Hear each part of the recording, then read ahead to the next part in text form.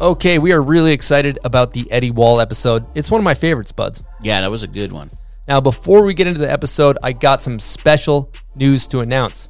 We are hosting an event at Brighton called Bombhole Cup, April 2nd and 3rd. Mark the calendar. Day 1 is going to be a bank slalom. Day 2 is kind of a jump rail jam. All ability levels are welcome, all the way from pro to beginner. We're just trying to get all of our listeners in one place to have a good time, April 2nd and 3rd at Brighton. So be sure to make it if you can. It's going to be a blast. What else we got, Buds? We got snowboard socks. We did a collab with Stance. Unfortunately, we are sold out, but Stance is not. So go to their website, and you can still get the Bombhole Stance socks. We got new mugs. We got some patches designed by Draplin. Those are really dope.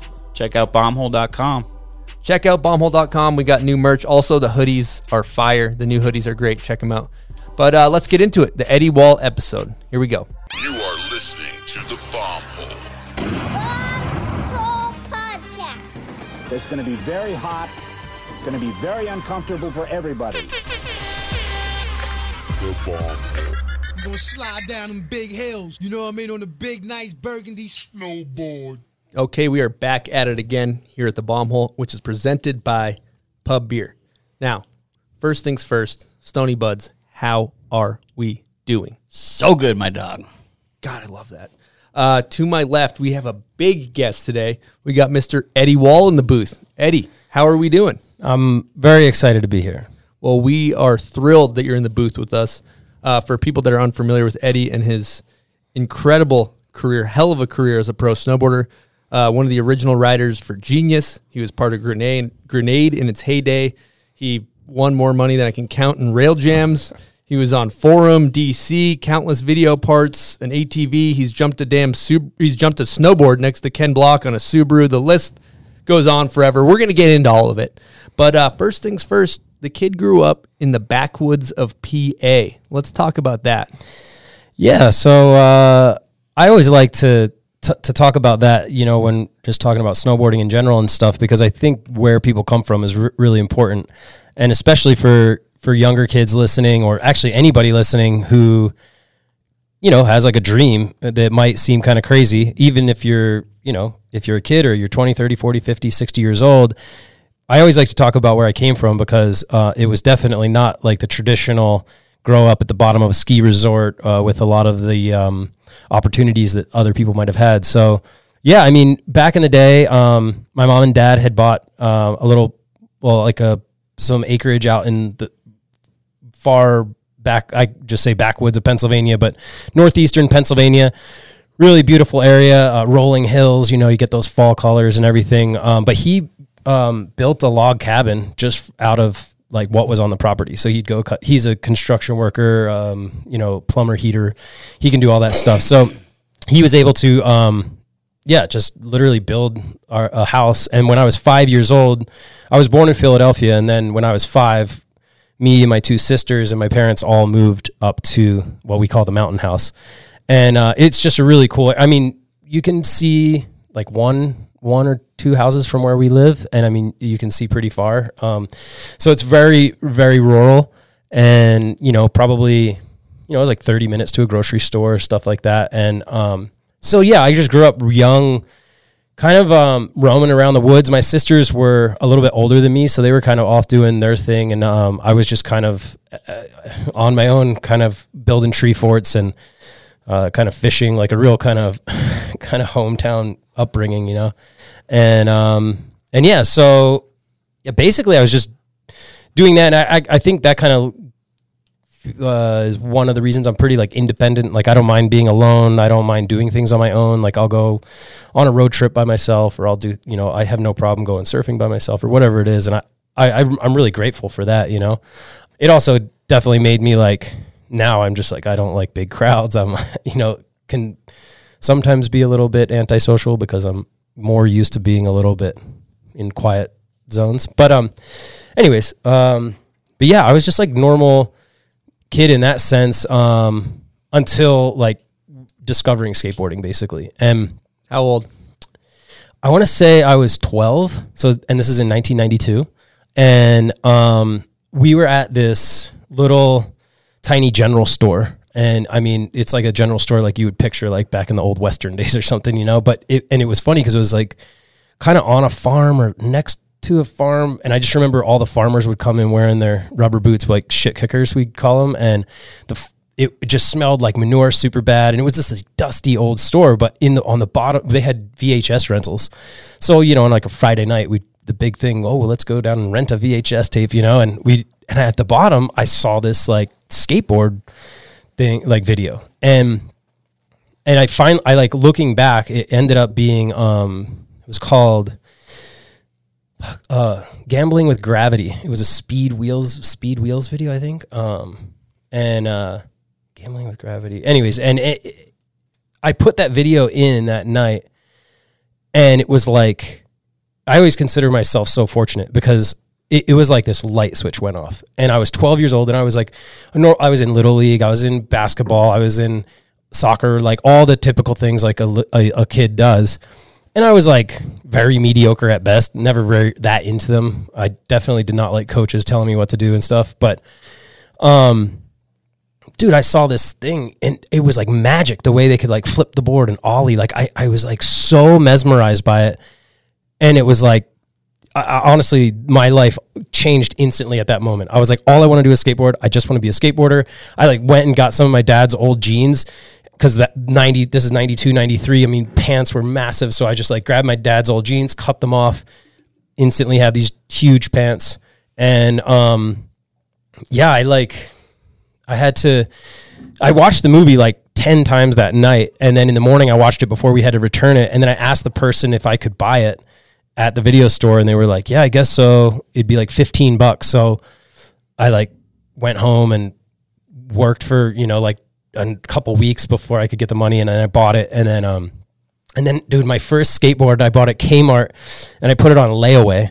And I don't know if anybody knows what layaway is. The younger generation probably doesn't, but it's essentially like you get something off the shelf and then you give it to them and they put it behind the counter and you come in. It's like a payment plan, but you don't get it until you pay it off. So I would come in like every Saturday with like $5 more and $5 more. And then finally it was like, and it was a Veriflex, like, you know, kind of cheesy skate brand. And yeah, I just bought that board and I had this little piece of concrete in front of our house that was like our front porch. And would just skateboard back and forth on that. And I didn't have anybody to teach me how to ollie or anything. So like it took me so long, like months and months to learn how to do tricks. And then like I would just go and watch the videos like over and over and over and like slow motion them and see where they were putting their feet. And like, yeah. And then then obviously it started snowing. We're in Pennsylvania. It's freezing cold in the winter. And through like skateboarding, I had heard of snowboarding. And then I had kind of we went and rented a snowboard and, you know, we were like, okay. And then I got a used snowboard from like a family friend. And then like just kind of started snowboarding. Yeah, that's incredible. A couple things. We mentioned earlier we were having a conversation and you had some great advice from your parents when you were younger. I don't know if it was quotes or what have you, but I thought that kind of paints a picture of where you're from. I thought it was really good. Yeah. So when I was about 12, on summer breaks, you know, my dad, he had his own business. It was called Ed Walls Plumbing and Heating. And he would put, you know, plumbing and heating into new homes. And so, yeah, he just started bringing me out on the job. And I think it was partially because I would just be sitting at home all day alone and, you know, during the summer. And also just a way to, you know, teach me a trade and everything. And so, yeah, so I started kind of going out with him and, you know, I would get to do summer break stuff too, but yeah, definitely worked with him a lot in the summers. And yeah, he taught me, yeah, my first, one of my first days, he gave me this thing, like clean all these pipes or these fittings or something. And then I cleaned them all and then flipped a bucket over and sat down. And he was like, came down into the basement and he's like, what are you doing? And I was like, look at me. I cleaned all the pipes, you know, I'm the man, you know? And he's like, yeah, but what are you doing now? Like and I was like, oh, just taking a break. You didn't give me. And he was like, no, like never sit down. You can never sit down. Like as soon as we get on the job at 8 a.m., we got, you know, a lunch for 30 minutes and we got 2 15-minute breaks. But he was like, otherwise you're not sitting down. And first time I went to the plumbing truck to go grab a tool, I was just like walking up the stairs and he's like, you don't walk? He's like, you run to the truck. You run to the truck and you run back. And so I got ingrained at a young age with a good work ethic, which is something couldn't be more grateful for, you know. And then at that same time, when I kind of started really loving snowboarding and skateboarding, and I thought, I want to do this, you know, I told my mom that, and she had just read a book or an article or something, and this wasn't some big talk or anything. She just said kind of in passing, like, oh yeah, you shouldn't say, she's like, I read this thing, you shouldn't say I want to be a pro snowboarder, or I want to be this. You should just start telling yourself you are already that. So say like, I am a pro snowboarder. And then, so I just started saying that to myself, every night and every morning since I was 13. And then it's funny because then when I turned pro, I switched it to like, I am one of the top pro snowboarders in the world. And then, you know what I mean? And it's just pretty wild. I mean, it's kind of true. Like our brains are like a computer, and you can program a computer like your laptop. You can program it to do bad things or good things, and you know, manifestation is real. They ingrained that in you. That's so cool. Yeah, it is. You know, and granted, you can't just like sit around on your couch all day saying I'm going to be a pro snowboarder. You got to take action. You can't also just manifest. You got to do the work and the steps. Right, but it is true. I mean, if someone just all day long is like, "Oh, I'm never going to get a good job. I'm never going to get a good job," then yeah, you're right. You never are. You never will with that. But 100%. Or even this would happen to me. That kind of thing. Same negative connotation. Yep. One thing we got to talk about, which is so, I've been excited to talk to you about this because, I grew up doing Green Mountain Series, and you know when I was doing Green Mountain Series, you were super pro, and there was another Eddie Wall that was competing in Green Mountain Series.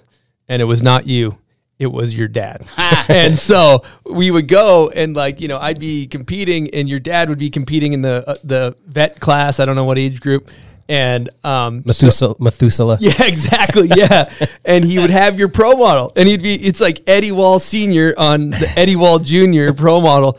And I was like a fan of your dad because I'm like, that's Eddie Wall's dad. That's so fucking cool. And and so like, how is that having a dad that was into boarding too, right? You know, it was awesome. And I think it kind of goes back to the fact that I grew up in the middle of nowhere and I didn't have any real close friends who lived nearby. And so I was kind of like, my parents were kind of my friends, you know, at that time or still, but, so it's interesting too, because I think some people think that like my dad was this like crazy snowboarder and then he got me into it and kind of, but it was, we both like, it was more like, I was like, oh, I really want to try snowboarding. And he was like, oh, well, I'm going to have to give you a ride there and stuff. And it looks fun. Like I'll try it too. And so he ended up just falling in love with it, but in a cool way too, looking back. Like he wasn't like trying to be, you know, some 16-year-old kid who's like missed out on his childhood. He was just like, oh, this is super fun. And like, let's just do this together. So it was funny because for me, my whole,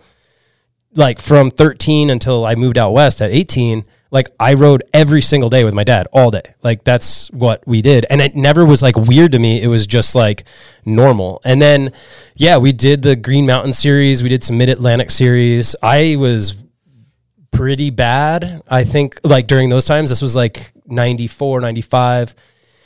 Yeah, I took it super serious because I really did want to be a snowboarder, like a pro snowboarder. So, I mean, I would draw out the runs like after practice, and I knew like jump, rail, jump. Like I'd draw them out and then write out all my tricks that I was going to do. And I still have these notes actually, like I would give a recap after the contest. I'd be like, so-and-so did good. He fell on a backside 7. It's super funny looking back at it because I kind of forgot that I had done that. But yeah, I like from the beginning, I was like, if I'm more obsessed with this than anybody, like that has to bring me to something, you know? But yeah, no, my dad still snowboards. He's 72. It's kind of a big old air horn. Big air horn. Yeah. Ed Wall Sr. What resort were you guys at? So our main hometown resort was called, it was an hour and a half away or 2 hours, was called Montage. And it's it's like in Scranton, Pennsylvania. Scranton. Yeah. Where the office is. Dunder Mifflin. Nice. Yeah. So it was a very small resort. I didn't know that at the time because it was all I knew. And it was, so for me, it was great. They kind of had a park. I mean, they might have had like 1 or 2 really badly built jumps. solid ice all the time. And maybe, I think it has 4 chairlifts. But again, to me, that was like dope. I was like, What's whoa. amazing to me is if your dad did not like snowboarding, you might have never got that ride. It's a very good point. You might have never been able to pick it up, you know? Yeah. No, that's an extremely good point, and I'm fortunate for that, and it's cool. I mean, my dad and I got to share a lot of things, and my mom. You know, it's funny because I always think of like my dad and I as snowboarding, you know, together a lot. But what's interesting is that because we lived out in Pennsylvania and we lived out in the countryside, we lived kind of on a hill, so we would and my dad's a plumber, so we had endless rails.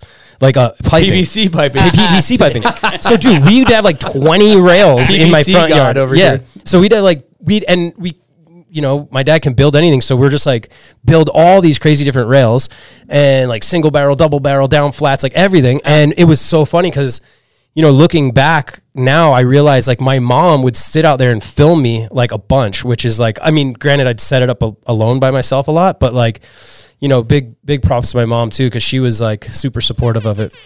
And yeah, so it was cool. It was good times. And actually, quick side note, there was this pro a little while back who said something like they were from Europe and they were like, oh, like snowboarders need to get back to their roots. Like these kids are like hitting rails, like they need to ride powder, like get back to your roots. And I'm like, yo, sorry we all didn't grow up in the Alps, buddy. Like my roots are handrails. Like that's where I came from. Like we didn't have powder. I didn't even see powder till I was 19. Like didn't even know what the fuck it was, you know? So anyways, No, that's a great great point. Yeah. sidebar. yeah. So anyways, no, it was good times. And it was, yeah, my parents were supportive, but they were also like, you know, they were very like, you want to be a pro snowboarder. And this kind of goes into like getting into high school, like telling people I wanted to be a pro snowboarder in 1994.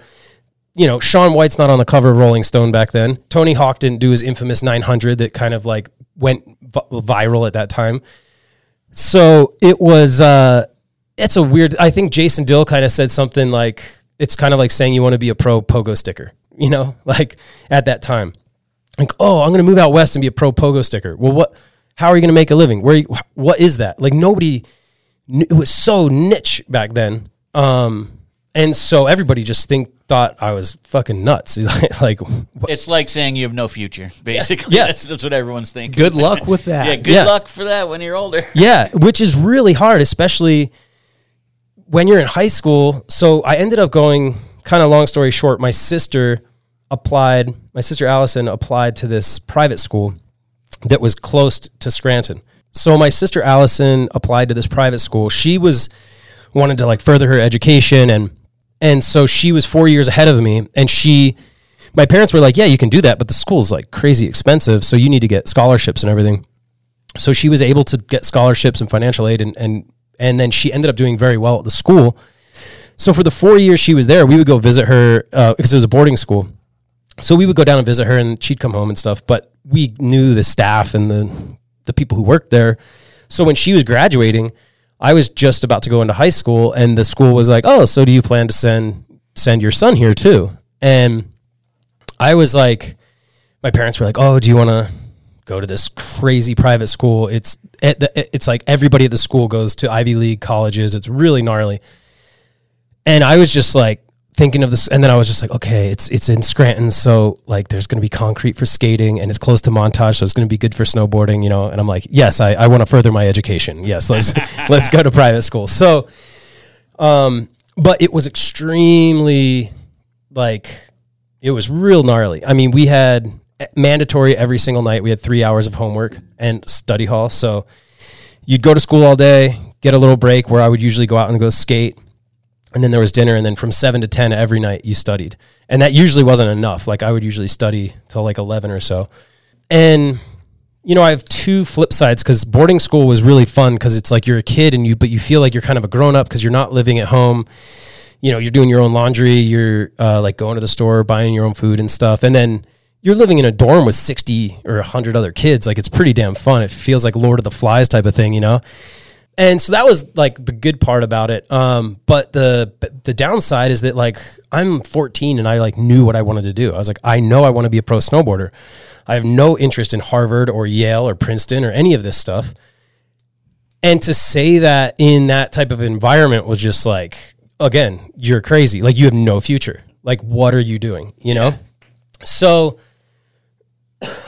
also I was studying really hard, but I wasn't getting great grades because I'm not like super book smart, test taking good guy, you know, like I feel like I'm pretty smart in a lot of other areas, but when it comes to like a standardized test, I'm just like, this is the most boring thing in the world, like A, B, C, whatever, you know? And so I wasn't doing horrible. I was, you know, C's and B's, couple D's, whatever, like, but it was extremely difficult for me because I was like 14, 15 years old.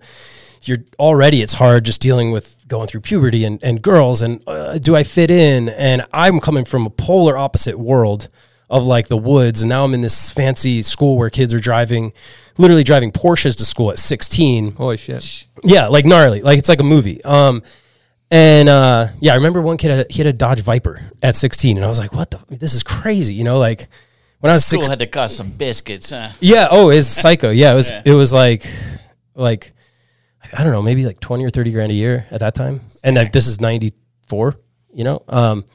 But again, yeah, luckily they had obviously hooked me up because my sister did so well. And anyways, it was really hard. And I didn't know if I wanted to talk about this, but like at that time, but now like mental health is kind of out there. So it's okay to talk about that stuff. Yeah, absolutely. But like at that time, so I was struggling because I was studying really hard, but I wasn't producing. And I was telling everybody I wanted to be a pro snowboarder, and they're like, you're fucking crazy.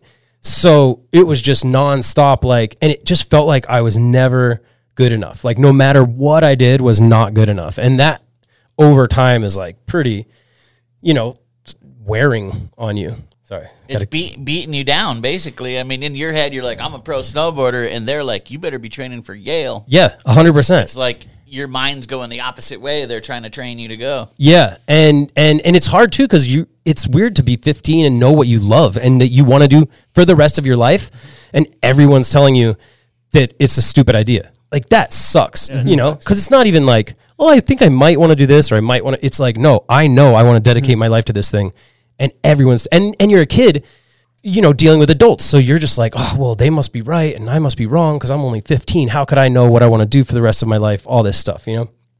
Anyway, so I started like burning myself and cutting myself because it was just a way for me to kind of deal with like the stress. And it's oddly weird how that like cutting yourself or burning yourself like takes the pain away.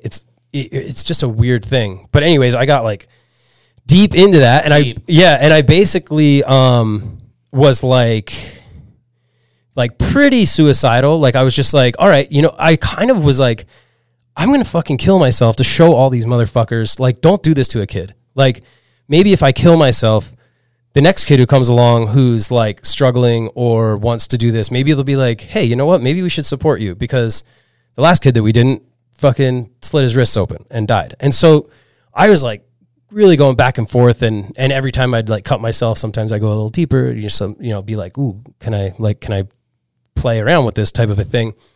Anyways, that went on for like a year or two. But at it's crazy because I still have like keeping it hidden.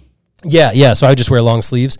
I'd always just cut my left arm, and I still have like a bunch of scars, like lighter burns and stuff. Yeah.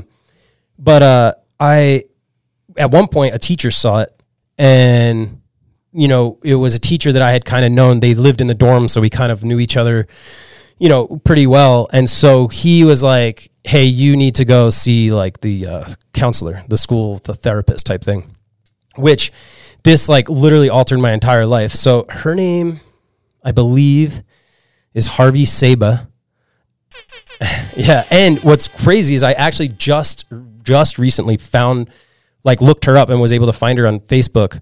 And I messaged her, but like it looks like she hasn't checked her Facebook in a couple of years. So I'm like, I don't know, but I want to like thank her. But yeah, I just started doing therapy, and she essentially, long story short, she was like, listen, you know, there's a line of kind of there's a line, right? And she said, when you get super happy, because I was like happy, I'd be running around really happy, but I was like overly happy.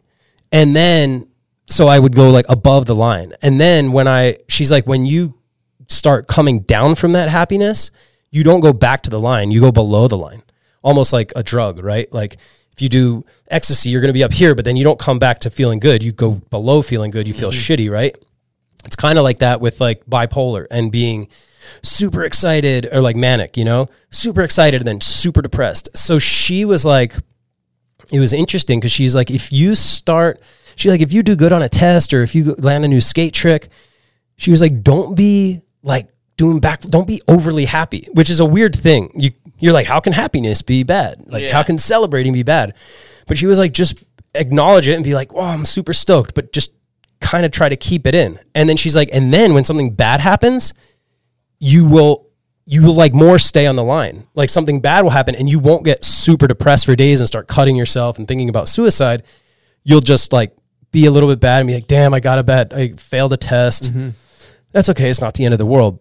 And so literally to this day, and I'm 41 now, it's like, I think of staying on that line. And since then it's, been pretty good as far as all that stuff goes. So she really helped you. Yeah, in a big way. And I think also I just like, the reason I wanted to bring that up was, again, I think mental health is kind of out there more now and everything. And people maybe didn't want to talk about it because either it was embarrassing or maybe it was just like a downer and people don't want to like be like, hey, everybody, I was suicidal. It's not like the best dinner conversation. No. But I do think it's like important to bring up because, I think a lot of people do deal with this stuff and it's really cool now that people are honest about it and because it's like, oh, damn. Okay. So like lots of people have felt this way or lots of people have cut themselves or thought about suicide. And I'm not just like this one-off weirdo type person. I think you were put in the wrong environment where testing, like I know myself and probably Chris, I wasn't the best at it. Yeah. I think we all got our education in the street snowboarding. Yeah. From traveling. But when it came to test, I was miserable. Yeah. I'm thinking about back lips. I'm not thinking about algebra. You know what I mean? Well, we just got to travel and learn. But yeah, algebra, man, I was... Yeah. I just heard this quote. Sad. This thing from like a massive like entrepreneur who's like a billionaire or something. And he goes, the A student will work for the B student. The B student will work for the C student. And like the most successful will be like the dropout. Or something. The dropout who went on to create some crazy thing. And it's, I mean, like again... Henry Ford, I think, didn't graduate from high school or something. I mean, the list is insane. If you look at, like, very few super successful entrepreneurs or creative people did well in high school. And again, though, I do want to, like... I'm not, like, saying, oh, just quit high school or whatever. Like, all these people were driven and had a plan and were hell-bent on becoming... something. They weren't just like, some people are built for it. I'm going to drop out of high school and watch TV all day and become a fucking CEO. Like, no, that's not going to happen. Like, you need to, I'm not trying to say you shouldn't go to school or college, but I just think it's not the best environment for some people. 100%, especially the major footnote I think there is knowing exactly what the fuck you want to do. If you know that, right, do that. Right. But if you are like, shit, I'm going to figure it out. Well, school's great because you can figure your shit out. Absolutely. Yeah, absolutely. But if you're like, I'm going to be a pro snowboarder and you're with the determination and the conviction and the fucking writing lists of your slope style run and making notes about Gary that did a back seven with a hand drag, like, that guy should probably just pursue snowboarding because he's a psycho. Yeah. And not worried about going to Yale or Harvard. And the other thing too is that there is a lot of, I mean, if you're, some kids are 15 who are like, I want to be a doctor. And obviously you have to go to school to be a doctor. So there's, you could argue, the majority of career paths, you're majorly benefited by going to college. 100%. We need these doctors and lawyers or societies in trouble. I'll tell you apply for a job at the Bomb Hole. I'm not looking at that college you're not looking at that college I'm like, can this dude kick it or this woman, can she hang out with us idiots? That's our vibe. But anyway, you don't need to fake a college degree to come here. Mm-hmm. I did at first, but Chris didn't look at it, so we're cool. Dude, one thing I just want to kind of derail a little bit for a second, because talking about what you were just talking about, coming up with snowboarding, and you did a great job providing context of like what it was like. Tony Hawk hadn't done the 900. Shaun White wasn't on the cover wrong. So it's snowboarders were outcasts. Right. And nowadays, snowboarding's in the Olympics. They're on the cover of I just saw Chloe Kim in the airport on the cover of a magazine. Yeah, I saw her on the side of a moving truck. Yeah, I saw a billboard with Sky Brown, the skateboarder, just driving down the freeway the other day. It's like action sports are right there as acceptable as the NFL now. Yeah. I kind of want to hear your take on how it's changed for a second. Derail here. Well, yeah, I mean, it's changed in a massive way on all sorts of levels. I mean, the first thing that comes to my mind would be like, when I was coming up, it was still very, very counterculture, still very punk rock. I mean, like when I moved out west, and I'm not trying to jump ahead, but like if I told somebody I was going to like drink a green juice and go do yoga, I mean, I'd get laughed out of the house. You know what I mean? Like it was, you finish riding, here's a case of beer, let's get hammered, like here's some weed, here's some cigarettes or whatever. And it was like, let's party because like we're snowboarders. That's what we do. We are not athletes. We are not, I think I called Kevin Jones an athlete once and he almost punched me in the face. He's like, no, we're not athletes. We are snowboarders. Like athletes are like at the gym training all day. No, we don't do that. And I was like, okay, so it's funny because, and then now it's the complete opposite. It's like, if you want to be a pro snowboarder, you are training at the gym. You're doing core work. You're drinking green juice. You're healthy. You're not drinking soda. It's like, and you're not getting hammered before your Olympics run. Olympians are real athletes. Yeah, and so you can look at it in a few different ways. You can look at it as, okay, it's a little bit of a bummer because it's kind of becoming a lot more mainstream and we're losing kind of some of the soul. Like again, the reason I wanted to go skate and snowboard is because there wasn't a coach and because I didn't have someone yelling at me to do push-ups and because it was like this super free, act. Whereas now, I mean, if you probably will get a coach and you're probably going to be on some sort of a team and you are going to be going training and you're going to have to do squats and, and so it's like, oh shit, like we just became like all the sports that we were against. And I think in that sense, it's bad. On the flip side, it's like, it's awesome to see kids caring about their bodies and their health and wearing helmets and being healthy, and their careers are probably going to go 10 times longer. I mean, we're already seeing that. Like in the late 90s when you were like 30, I mean, you looked like you were 60 and your body felt like you were 70, And now, these kids are, winning contests at 14 and they're probably going to be winning contests at 39. And that I think is very cool. I think somebody was like picking on, like hating on Neen Williams for like on his Instagram for like just posting workout videos all the time. And Neen was just said, oh yeah, well, you know what? Like I love skateboarding and I want to skateboard until I die. And he's like, and this is what's going to make me skateboard. And he shut that person up because I'm like, yeah, like how can you hate on that? Like, oh, sorry that I actually I must love skateboarding more than you. Like, cause you're going to go to the bar and get hammered and not go skate till 2 p.m. cause you're hungover and then skate like shit and then probably get injured. Cool. Have fun doing that. I'll be over here skating till I'm 45, heel flipping a 10 stair. You know what I mean? So in that sense, I do think it's cool, but yeah. Another sidebar too, if you watch, I've been watching the guys in Sauce Fe, you watch the guys chucking the contest these days. It's unbelievable. Like if you think about when you're coming up, I was actually talking to KJ about this. That's a name drop. Sorry. But talking to KJ. He's talking to Kevin Jones. No big deal. No, but you think about when you're coming up, it's like, I got to learn a 900. That's kind of the ceiling, right? Yeah. Nowadays, like think about it. The only thing I have a gauge on when they do 1800s is an 1800 is you do a 900 and then you do a whole nother 900 in the air. That's kind of crazy. And like I've never looked at that. It me at 9 or 7. And so like I can count. Like my 900 is like an 800. Like it's like fucking come on, And so in that regard, you almost have to, if you want to be able to chuck roast, you have to like kind of take it seriously. If you want to do 2 900s in the air at once. What's beautiful though is the average kid, they can still be that beer drinking after. Yeah. And go ride the ropes in Minnesota. Yeah. And still be how we were, which is kind of cool, And there are those street kids that they're not going to the gym. Yeah. And honestly, it is exactly what you're saying.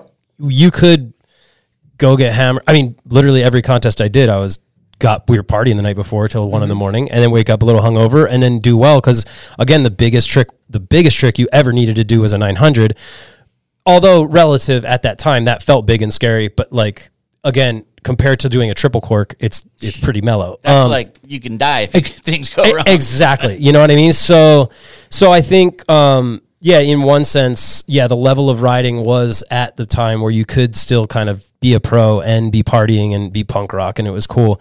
But it's funny.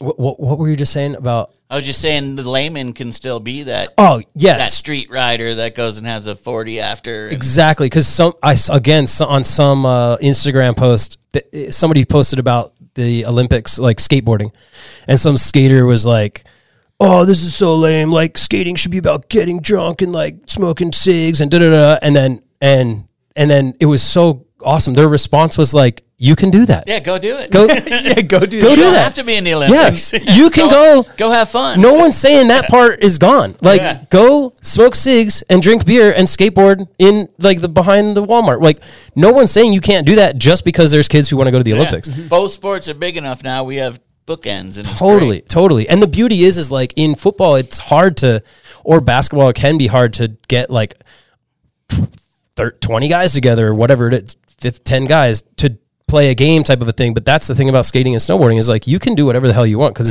you can go ride POW, you can ride street, you can go split board, you can do whatever because you only need yourself. And like, do whatever you want. If you want to get stoned and be a pile, go for it. Or if you're a true athlete, be like Zeb. What was that trick he pulled the other day?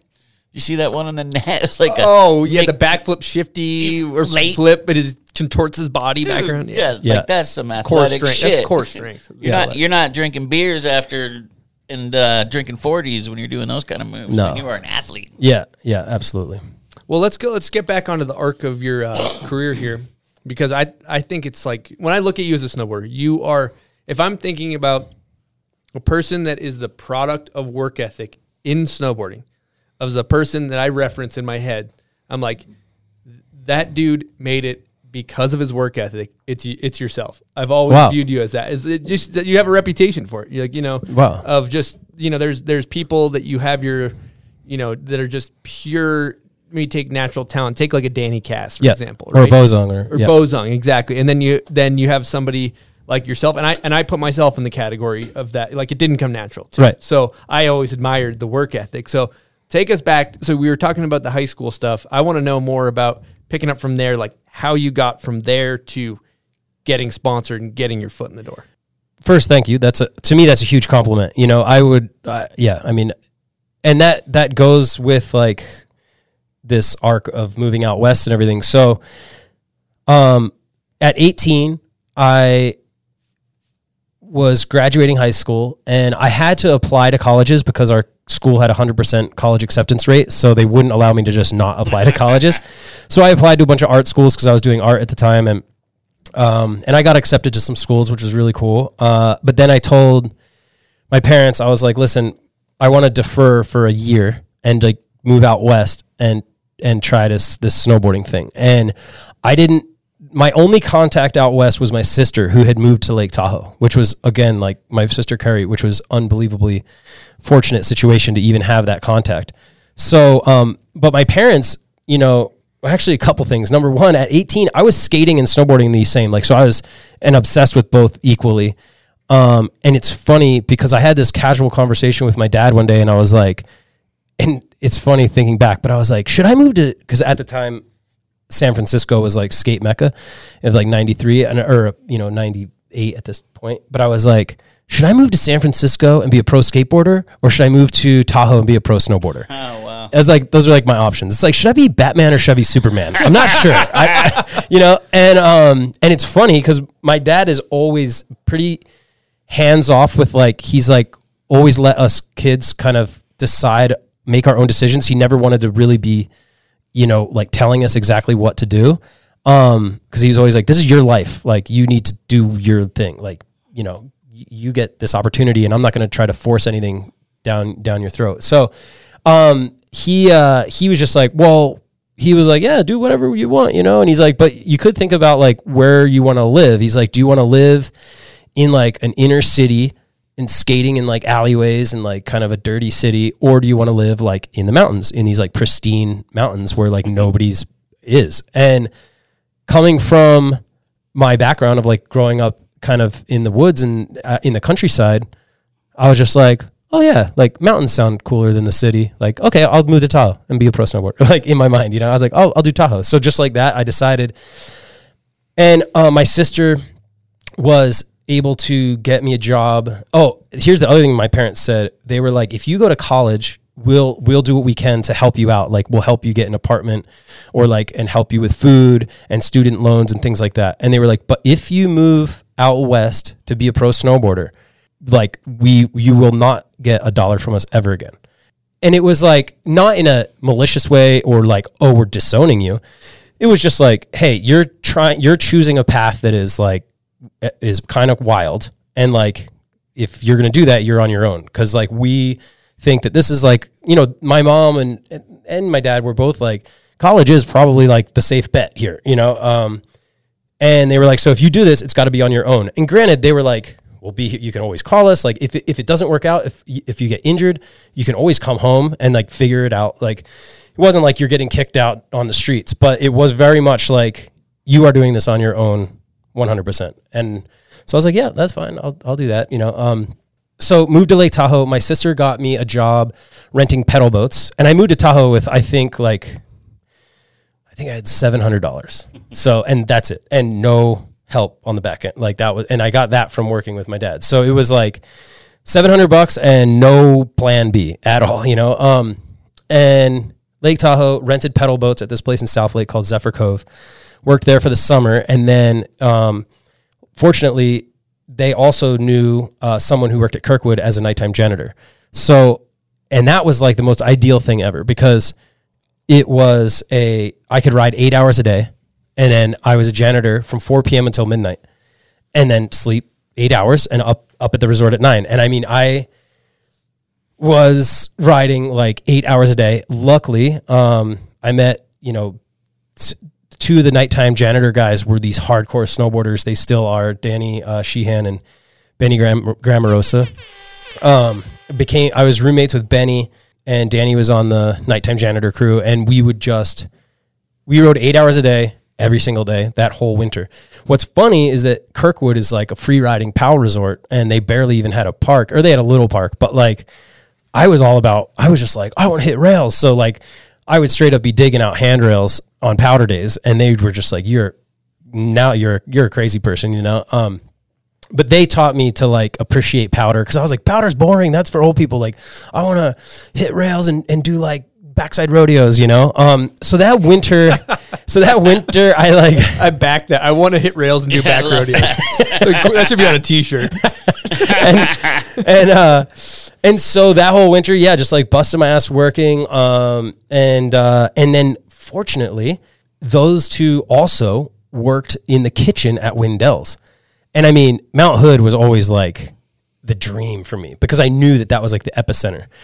And also real quick, kind of not to go off, but like sidebar, but you know, we were kind of talking about the difference between nowadays with social media and the difference, you know, like it's interesting now, you can live like anywhere, film yourself, throw it up and like be seen, you know, which is good because you could just be anywhere and be seen. It's bad because everybody can do that. So it gets oversaturated. But it was interesting, like back in the day, I mean, there were probably kids at my local resort who were better than me, and all in the Green Mountain series who were way better than me and stuff. But it was like, it was the people who risked moving across the country to find those other people who were like them, who were like more obsessed than anybody, who wanted to ride 8 hours a day and then go home and watch 7 hours of snowboarding videos and then read snowboard magazines when you're not doing that. And it was like, and you really had to like move across the fucking planet to find those people. And to me, that was like, that is what set a lot of us apart from the people who didn't, you know, because you really had to risk it to try to be a pro. You couldn't just like film at your local resort, throw it up on Instagram and like hope you get noticed. But anyways, move up to Mount Hood. I bought a $600 1978 Toyota Corolla. Thing's a beast. It was so sick. Still love that car. But drove that up to Oregon, follow those guys. They got me a job at Wendell's as the dishwasher in the kitchen. No pay. No pay. So nowadays, diggers and people are up there like, oh man, we only make like $800 a session or something. I'm like, dude, we didn't make any money. Like we didn't get paid at all. So we worked for free, but you got to eat because we were in the kitchen. They gave us a room at the Ark. It was like a tiny ass hotel room with like 8 bunk beds in it. It's pretty brutal. Legendary place. Yeah. And then,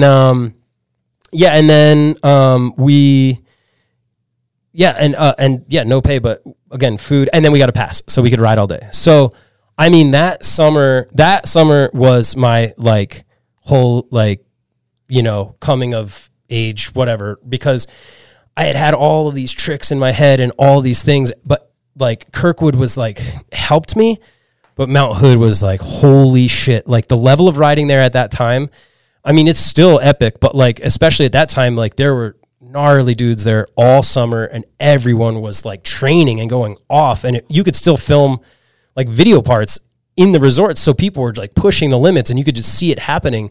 So that energy was like insane. And here I am just like this dishwasher. It was gnarly. Woke up at 5 a.m. There was no dishwasher either. There was no like machine you put it in. It was hand wash every single dish. So every morning, 5 a.m. to 9, you're hand washing 400 plates, forks, knives, all that stuff, just soaking wet and covered in eaten food. Like it was pretty gnarly. Then we go up to the mountain, ride until 4, rush down at 4, go back to the dish pit, and then wash dishes until probably like 7. And then I would skate because I was like, skate parks, oh my God. And I would skate from like 7 till 9 and then repeat that. And that summer, I probably learned, a massive amount of tricks, and it was like all kind of came together. I gotta verify that because I talked to Jared Winkler yesterday, who was head digger at High Cascade at that time. And he's like, if I can say one thing about Eddie, the summer that he worked for me up there, he would hike every single day. He's the only person I've ever seen, rain, wind, shittiest conditions ever. He is up there hiking the mailbox in the pouring rain. He's like, everybody else is like, we shouldn't go up. He's like, I need to go up and hike the rails. And it was just really cool because you're explaining this, and then everybody else I talked to is verifying, like, dude, it was crazy the drive he had, That's I got a quick cool Patreon question, too. Yeah. Some of this you've answered, but some you didn't. This is from Dan. First of all, thank you, Patreon. We could not do this without you. We appreciate you guys. Your support is huge. This is from Dan.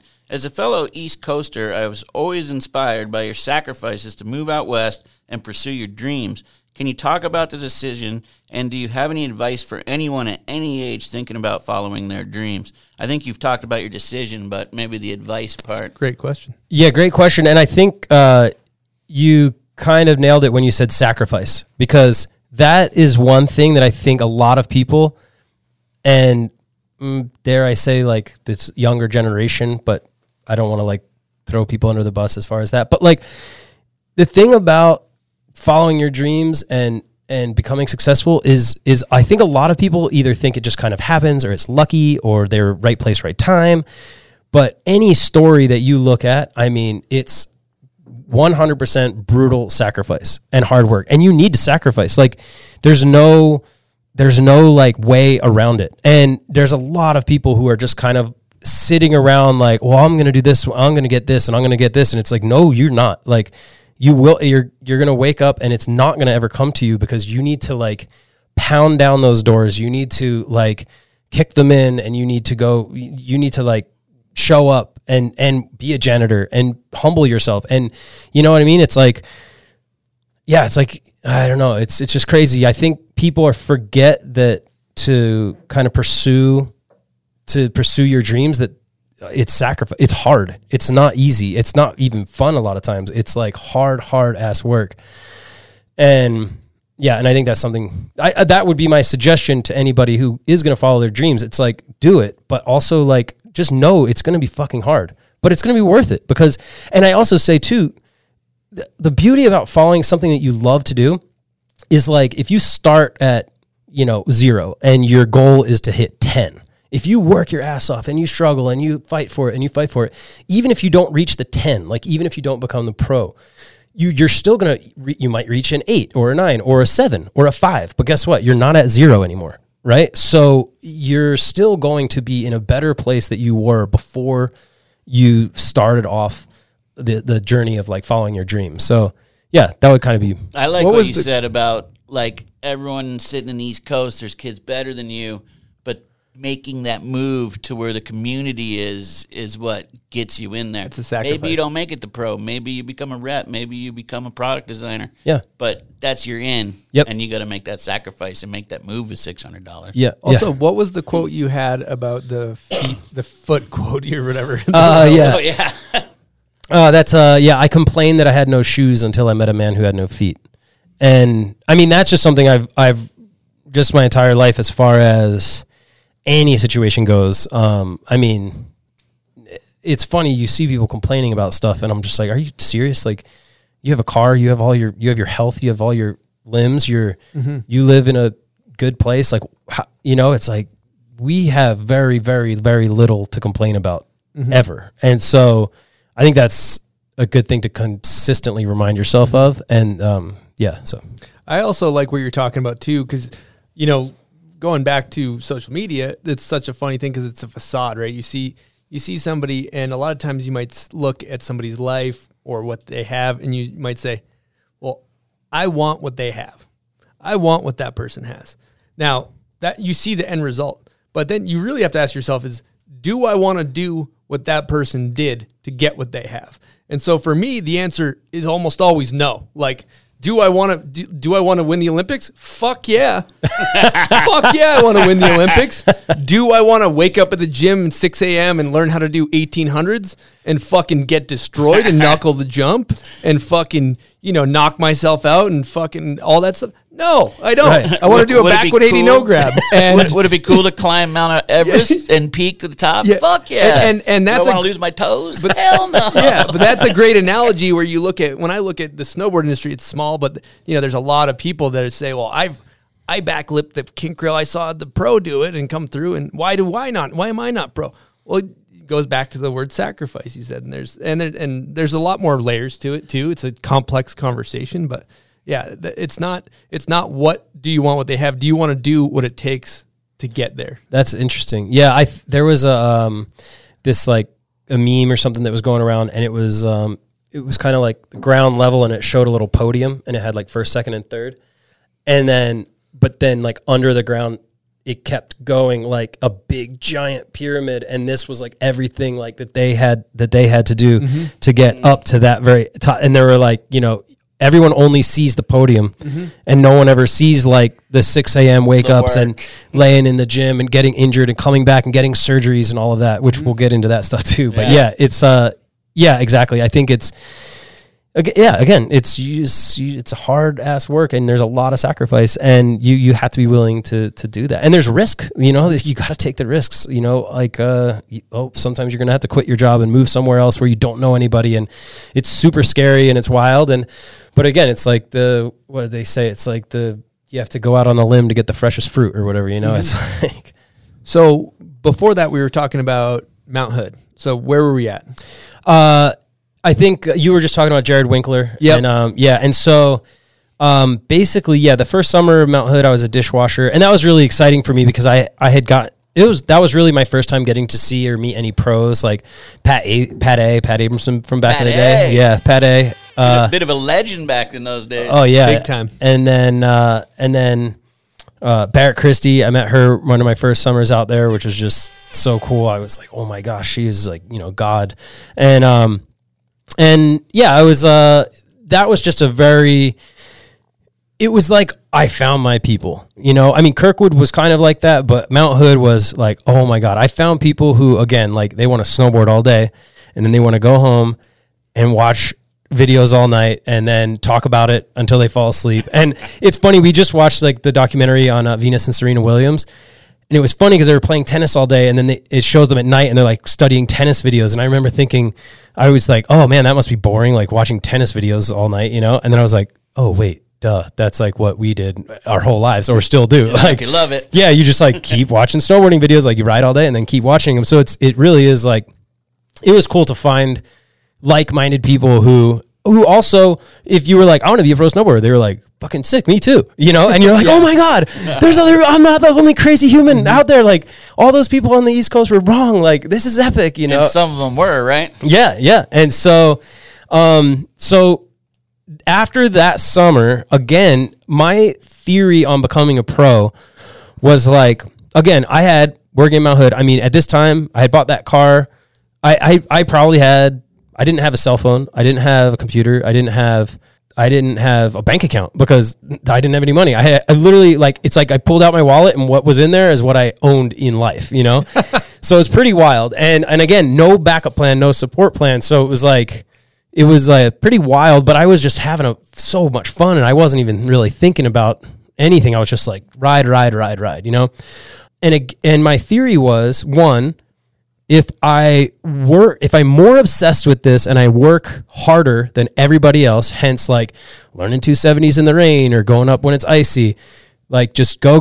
If I do that, and if I like go to where all the best people are and I become as good as them or even better, I'm like, then I'm going to get sponsored, I think. Like that's, you know, that was my theory. So Mount Hood was obviously top of that list. And then the next thing, and again, there's no internet back then. Like there's no chat rooms. There's no Instagram or Facebook or social media. So like I'd be asking people like, where do the pros snowboard? Where are you going this winter? Where are you going? Like some people are like, oh, we're going to go to Brighton and we're going to go down here.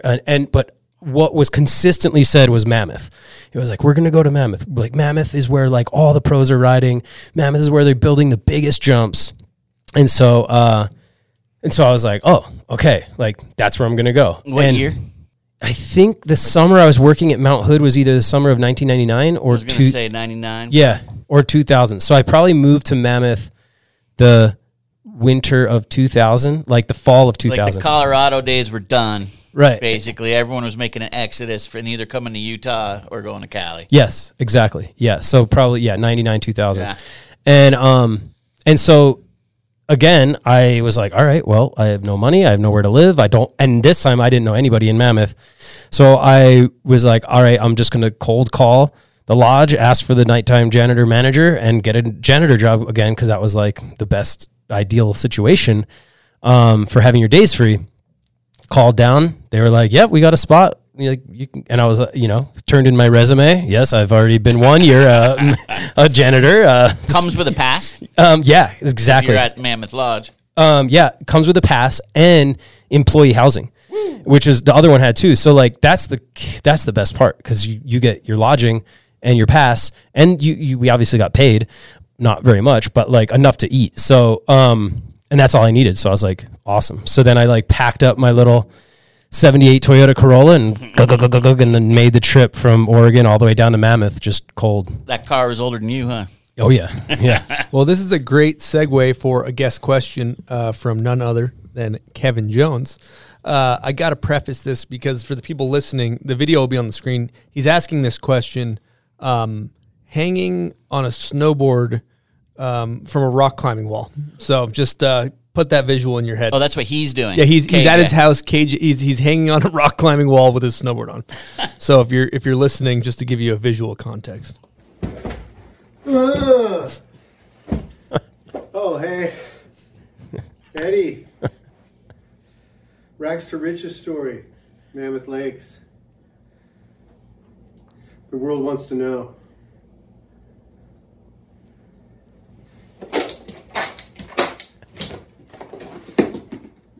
That's it. That's the question. The world wants to know. He wants to know the Rags to Riches Mammoth story because I know he plays a part in that. He does. Kevin plays a huge role in that. Yeah, I mean a massive role. Moved down to Mammoth, and right when I started working as a nighttime janitor, living in the employee housing.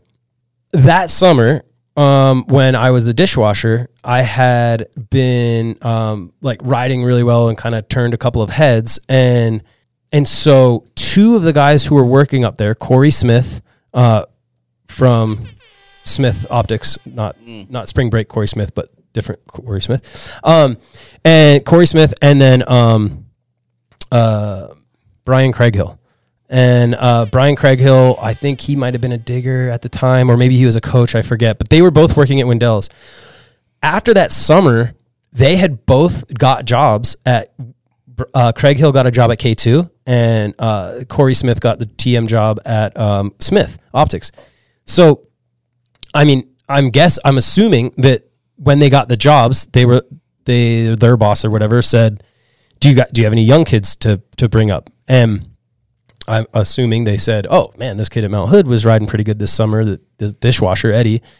Maybe we should start hooking him up. So Smith Optics, Corey Smith, that was technically my very first sponsor. And I think they paid me like $200 a month or something. And they gave me free goggles. And I never remember, because I was still a janitor, and I remember they sent me goggles, and we all opened the box like in the employee housing, and they were like, everyone was like, what? So they just like gave them to you for free? And like, oh my God. And we were like, oh, we could never even imagine buying goggles this nice. And everyone was freaking out.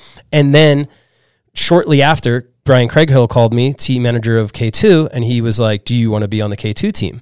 And I was like, sure. Like, holy smokes, this is unbelievable. So, which at that time, I mean, it was Travis Parker, Bobby Meeks, Louis Fountain. Like, that was a hammer team. And so about halfway through that season of being a nighttime janitor, I was probably a janitor until like, I don't know, January or something, or February. Then those guys gave, like, between those two paychecks, I had enough to quit the janitorial job. So I left the janitorial job so that I could just snowboard all day, and then rest at night instead of work 8 hours.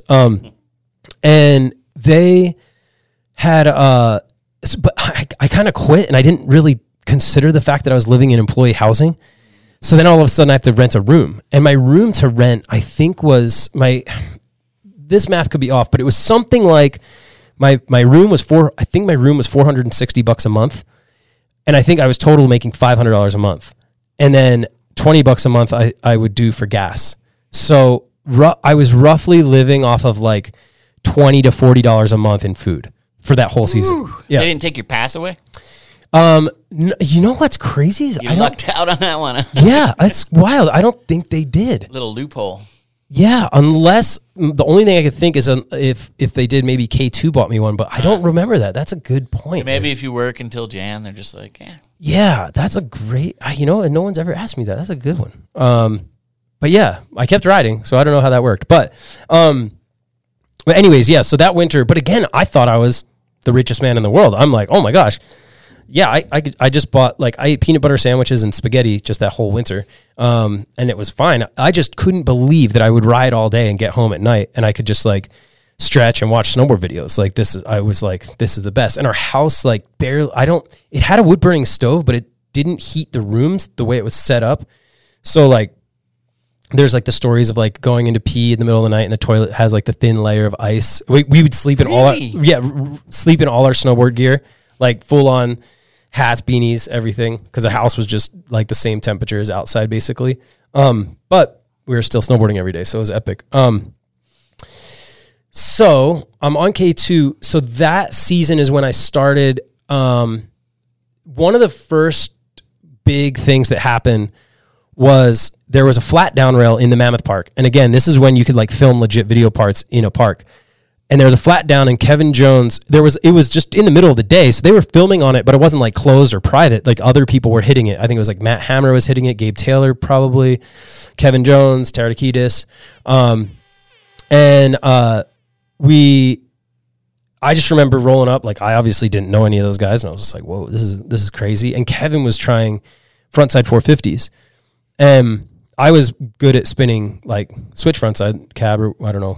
People say that or whatever, but yeah. And so I was like, ooh, like I knew I could do cab 270s. So I was like, oh, I'll try some cab 450s. And like that day he landed a front 450 and I landed a cab 450. And he was being filmed. I think he was probably being filmed by like Mac Dog at that time. And I'm thinking it might've been for Stand and Deliver. And then, but actually Nathan Yant would be the one filming him. And then Tori Piro was this local Mammoth filmer, and he was filming Matt Hammer for his video called Empire. And so I started, and then he just started filming me as I was hitting it. And then he asked if he could use the clip. And I was like, sure. And he was like, are you going to be up here filming, more? And I was like, yeah. And he's like, all right, yeah, let's start filming. And Jared Slater, who's, now gone on to do like really big things in film and stuff. Jared was also filming for Tori Piro at that time. So we just started riding the Mammoth Park every day. And basically we were just snowboarding like as we normally would, but they were filming us. So it was pretty cool. It was like very organic and just kind of like riding and filming it. And then they created a part out of it, During that same time period, it gets a little foggy, but basically like I had met Kevin. I met Kevin that day. We started talking. So Kevin at that time, I think that was like the height of his career and maybe just barely, maybe is just kind of plateauing. And I think maybe, and again, I don't even know if I've ever talked to him about this. I feel like maybe he was kind of starting to get a little burnt on snowboarding. And like when we met, I think he was like, oh, this is cool. Like I have this kid who's more stoked on snowboarding than anybody. And he's like kind of, okay, he could kind of feed off of that, which is great because I'm sitting there like, holy smokes, this is like Kevin Jones. And I'm obviously feeding off of that. So it's this really cool, like teacher student vibing off of each other. And so, yeah, I mean, Kevin, and just at one day, I remember he was like, hey, do you want me to pick you up in the morning to go snowboarding? And I was like, what, in your truck? Like, oh my God, like this is crazy. And I just had my shitty little car and he pulls up in this like F350 dual cab, like bitchin' ass, like that year, like 2002 or whatever one. And it's just like diesel's like go outside of our house. And then, yeah. And I'm just like, holy shit. Like, and I just go out and I'm getting rides up to the hill with Kevin Jones. And like, that was just like unreal. Like I tell people, it's kind of like if you're shooting basketballs at your local court and then like Kobe comes out of the bushes and he's like, hey, you want to be on the Lakers or whatever, or like, just like, do you want to shoot some b-ball at my house? And you're like, oh my God. The way Kevin described it is like when he asked you, hey, do you want to go snowboard tomorrow? I'll pick you up. You're all like, sure, dude. Don't mess up. One thing he did say that was cool from his perspective, hearing it, was he's like, I would ride Mammoth more than anybody. That was my thing. He's like, my thing was I would snowboard more than anyone. That was my shtick. Like he said, he had the mandatory 8 where he had to go do mandatory 8 laps at Mammoth no matter what. And he's like, there was one person that I saw that was out there more than me.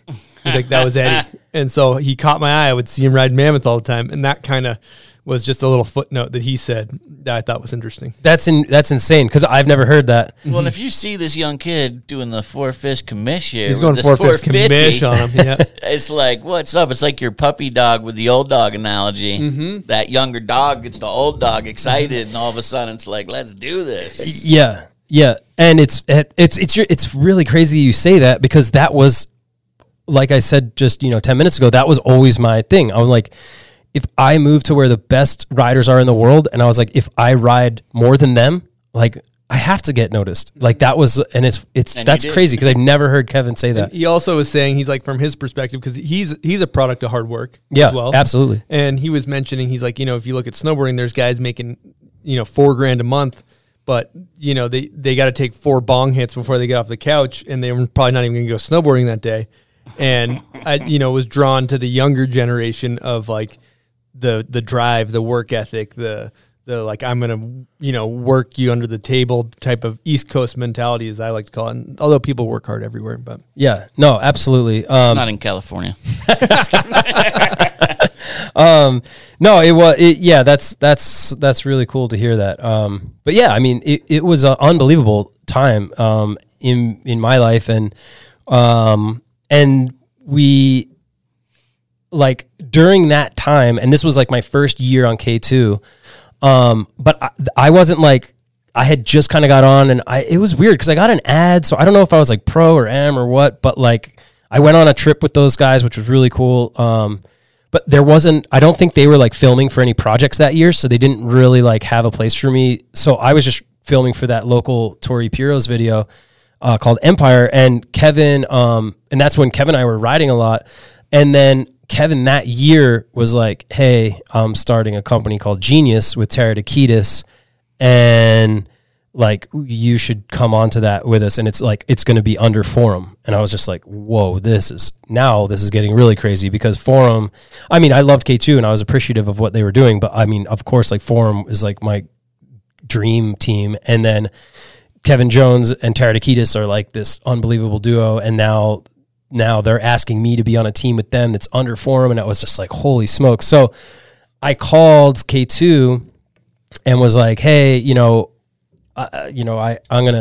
I appreciate everything you did, but like, I basically was just like, this is my dream. Like, this is Kevin Jones asking me to be on a team that Peter Line is like kind of spearheading as far as the design and everything. And so I was like, I have to do this. And it was really cool. I think I even talked to the president of K2, and she was like, you know what? She's like, I don't want to see you go, but she was like, I really respect that you're following like the direction you think you should go. And she even said, since that's a startup company, she's like, if it doesn't work out, let us know and you can always come back to K2. And I was like, that's one of the coolest things I've ever heard a company say. Incredible. Yeah, I couldn't believe that. So also at that time in Mammoth was like unbelievable. And actually I'm kind of skipping ahead, because then that next summer I went up to Hood, and that's when I was a digger, working with Jared Winkler, Chris Inglesman, George Oakley, that whole crew, epic crew, and had another like insane summer just up there, just riding 8 hours a day with the diggers and that whole community, which is just unbelievable life experience. Like, holy smokes. I mean, digger in Mount Hood, that's best thing ever. But then the following winter, of course, to go back to Mammoth. And at that time I went back and I rented a condo with Kyle Clancy and Zach Leach.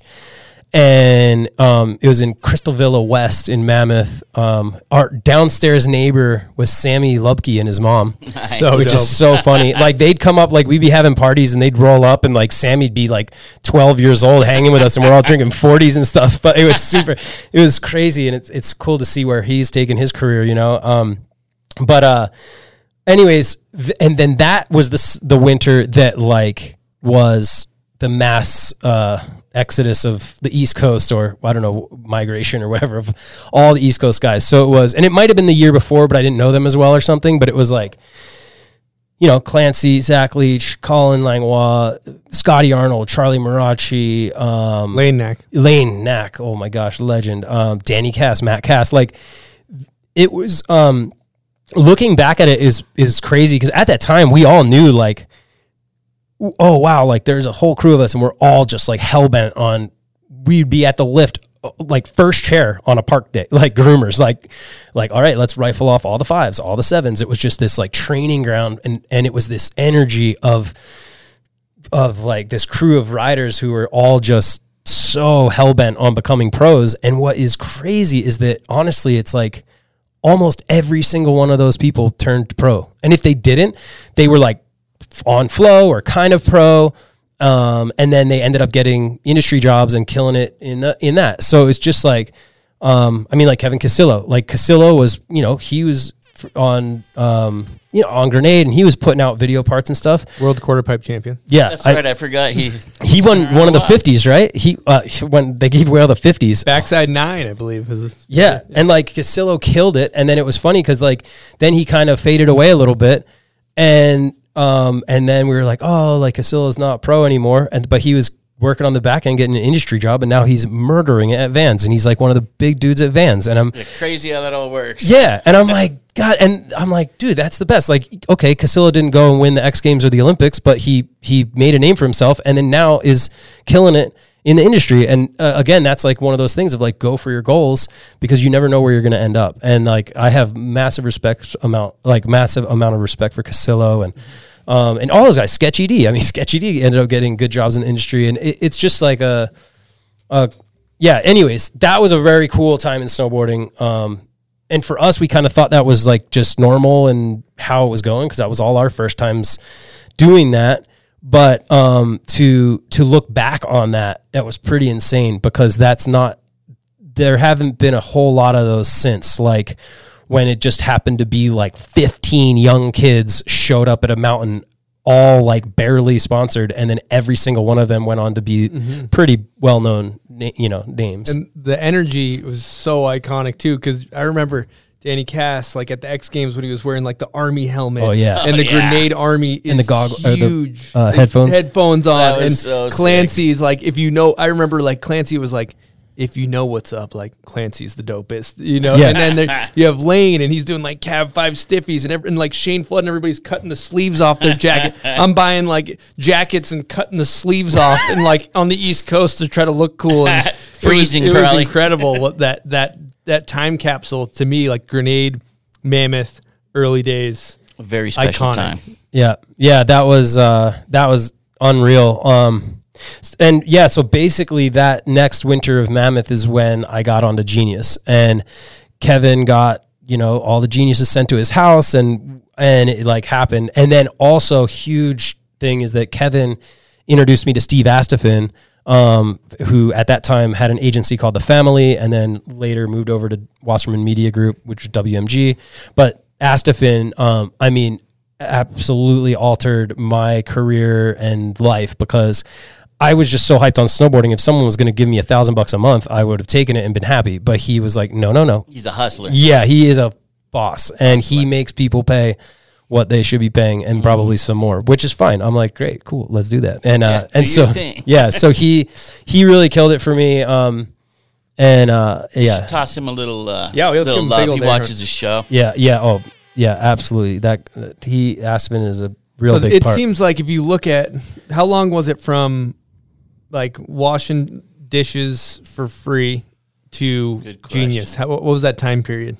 2 years. 2 years. Yeah. Okay. Yeah. It's pretty quick. And then come your up. list of sponsors from there. I mean, I've always, just while we're on it, like, I don't know how DC came about, but to me, like Genius, Forum, DC, like those, especially at that time, Grenade. I Yeah. mean, I don't think there's a better, Solid better list. roster of sponsors, really. Yeah, it was like a dream come true. Especially, I mean, like the path, it was basically Genius, DC, and then Grenade, but then DC became Forum, and or we got morphed onto the team there. So yeah. Sorry, I mean, Genius became Forum. You said became DC. Oh, what did I Forum, say? You said DC. Oh, sorry, Genius. Yeah. So yeah, no, I mean, yeah, it was unreal. I couldn't believe it. Like just 2 years before, I had maybe $200 to my name and was like worshiping these guys, and then all of a sudden, I'm like sitting in a tour bus with them. Yeah, you're hanging with them. Yeah, and they're like, yeah, Eddie's on the team, and I'm in photos with them and stuff. And even to this day, I still see that weird. Like I'll see like the video gangs or whatever, and I just see everybody, and then there's me, and I'm like, well, that's not right. Like it's like that. I don't belong with these guys. Like I shouldn't be standing next to Devin and Bjorn and JB and Peter, and like this is A psycho. lot of them are over your shoulder. I right know there. this photo from the Resistance is insane. I took a photo of it earlier. And Rob Mathis shot, I'm guessing. Oh, yeah. Such a dope one. But yeah, so that time was insane. Let's see, I think Brian Botts. So I had gone to the team challenge with K2 before. This is before Genius. Gone to the team challenge at Snow Summit with K2 and Chris Ingelsman. It was like me, Ingelsman, maybe Travis Parker, Bobby Meeks, Louis Fountain. That was the team, and we won. And then I won best trick because I did a 450. And on that trip, I remember this because I was with all the Grenade dudes, and I had just shaved my head into a mohawk, like just drunk in the hotel. And I was going down to the pool, and it was like middle of the winter, and I just had swim trunks and a fresh mohawk. And like, there's a dude in the elevator with like a whole stack of DCs. And I was like, oh, whoa. And he's like, oh, hey, I'm Brian Botts. And he's like, I'm the DC TM. And he's like, he's like, yeah, I kind of want to talk to you. And I was just like, and I just remember thinking, oh, this guy probably thinks I'm a fucking idiot because I have a mohawk right now. Like, and, but anyways, he was like, yeah, I want to talk to you about getting on DC. And I was like, yeah, like, let's talk. And then that's how, and then we did well at the team challenge. That was the first time I ever saw Lowry Heskari as well. He was riding a Hammer snowboard, I believe. And He was riding a Hammer. I think, yeah. I didn't know that. And he was wearing like the baggiest pants, and he was wearing like green A-frame Oakleys, but with no lenses because it was night shoot. And we were all riding the pipe, and like he had like a raccoon tail hanging off, and he had a mini disc that was just like flapping, like all Wow. these, all these danglers. And I remember, Danglers. I remember just somebody being like, "Oh, that kid's gonna get onto Forum for sure," and I was like, "What? Like really? Yeah, because they were like, he just looks like JP and those guys, and I was like, "Oh," and then granted He had later, the skill to back it up. yeah. Well, I think this is a good segment for a fan favorite of the show. Do you know what that is, Buds? I was just thinking that. It's Name That Video Part. Oh, Best of luck.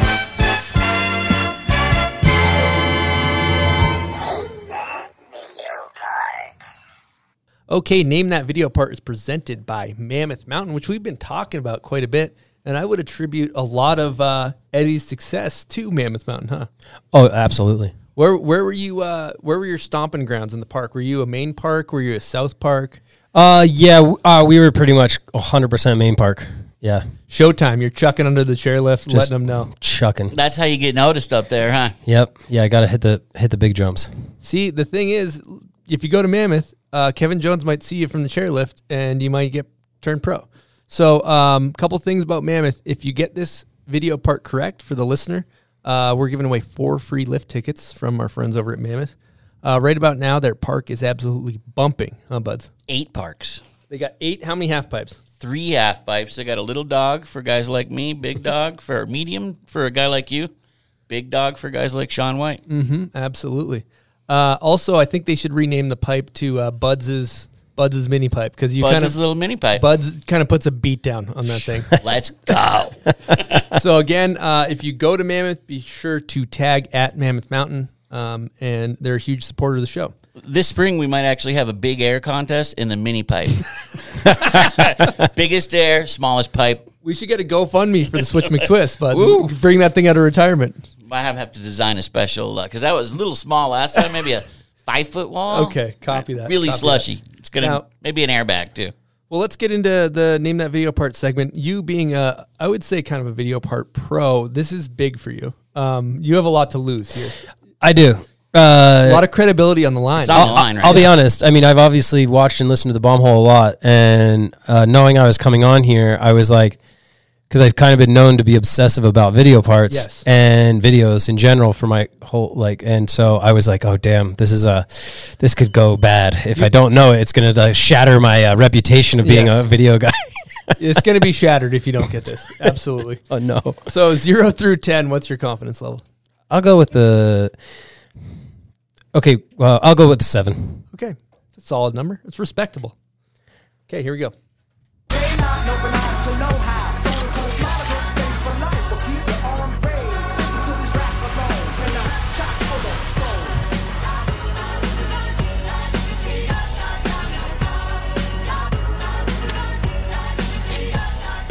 Giving him a long one. That is that's a great video part. That is one of the greatest parts of all time, I'm going to say. Damn. You're also in the movie.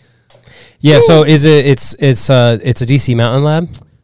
I will say pre-Mountain Lab. You have a great part in this movie. In this movie, you have an anecdote about powder jumps, hip jumps, bad falls, worse concussions. Promo copy. Yep. And that was is that Ika? Nope. Lowry. Canadian. Oh, Simone. Yes, Oh. it is. Hey, look at that. See, I knew I would get it right out of the gates.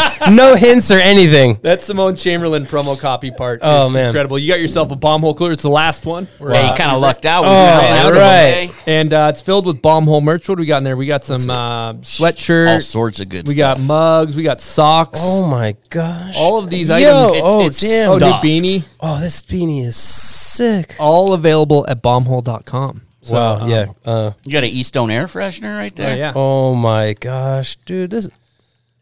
Oh, you got a keychain. Yeah, Little keychain. Yeah, we got plenty of those. Thank you Bombhole.com. guys. This is awesome. Yeah, go to bombhole.com. Got to buy some of this. I heard there's all the homies. sorts of kids up at Brighton with those keychains dangling. Oh, are they on dangling? the outside? Wow. Yeah, that's the word on the street. Wow, let's give those kids an air horn. Let's get those danglers going, guys. Shout out to Mark Dangler for those keychains. He had nothing to do with them, but his last name is Dangler. But he sure can dangle. Okay, so if we're getting into Name That Video part, again, this is for 4 lift tickets. That's from heavy. Mammy, if you know this one. Okay, here we go.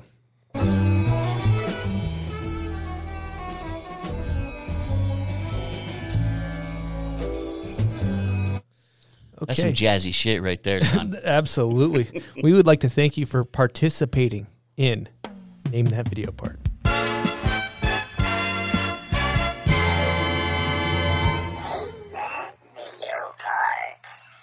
Buds, I think we should maybe get into a couple Patreon questions. And for those who are unfamiliar with Patreon, from anywhere to $5 to $50 a month, you can support the show.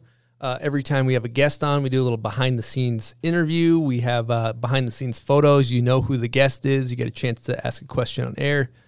And it enables us to keep being idiots and talking into the microphone. So that being said, what do we got for Patreon questions, Buds? I got a couple I really want to hear the answers to. Okay, here we go. Number one is from a legend, Lane Knack. Oh, the best. Have you ever greeted a pizza delivery man in the nude? Lane Knack. Yes. Yes, I have. Yeah, that's funny, man. Yeah, quick behind the scenes story. That was a trip that we did. The whole grenade crew just hopped in trucks and RVs and whatever we had, and we all drove from Mammoth up to Bachelor for the Grand Prix. There's a Grand Prix big air and half pipe competition, and it was with like Danny and Lane and all of those guys. And that was like one of my big first trips with those guys. So even though they were all my friends, I was like still just like, whoa, this is cool, you know. And this was way early on in those Mammoth days.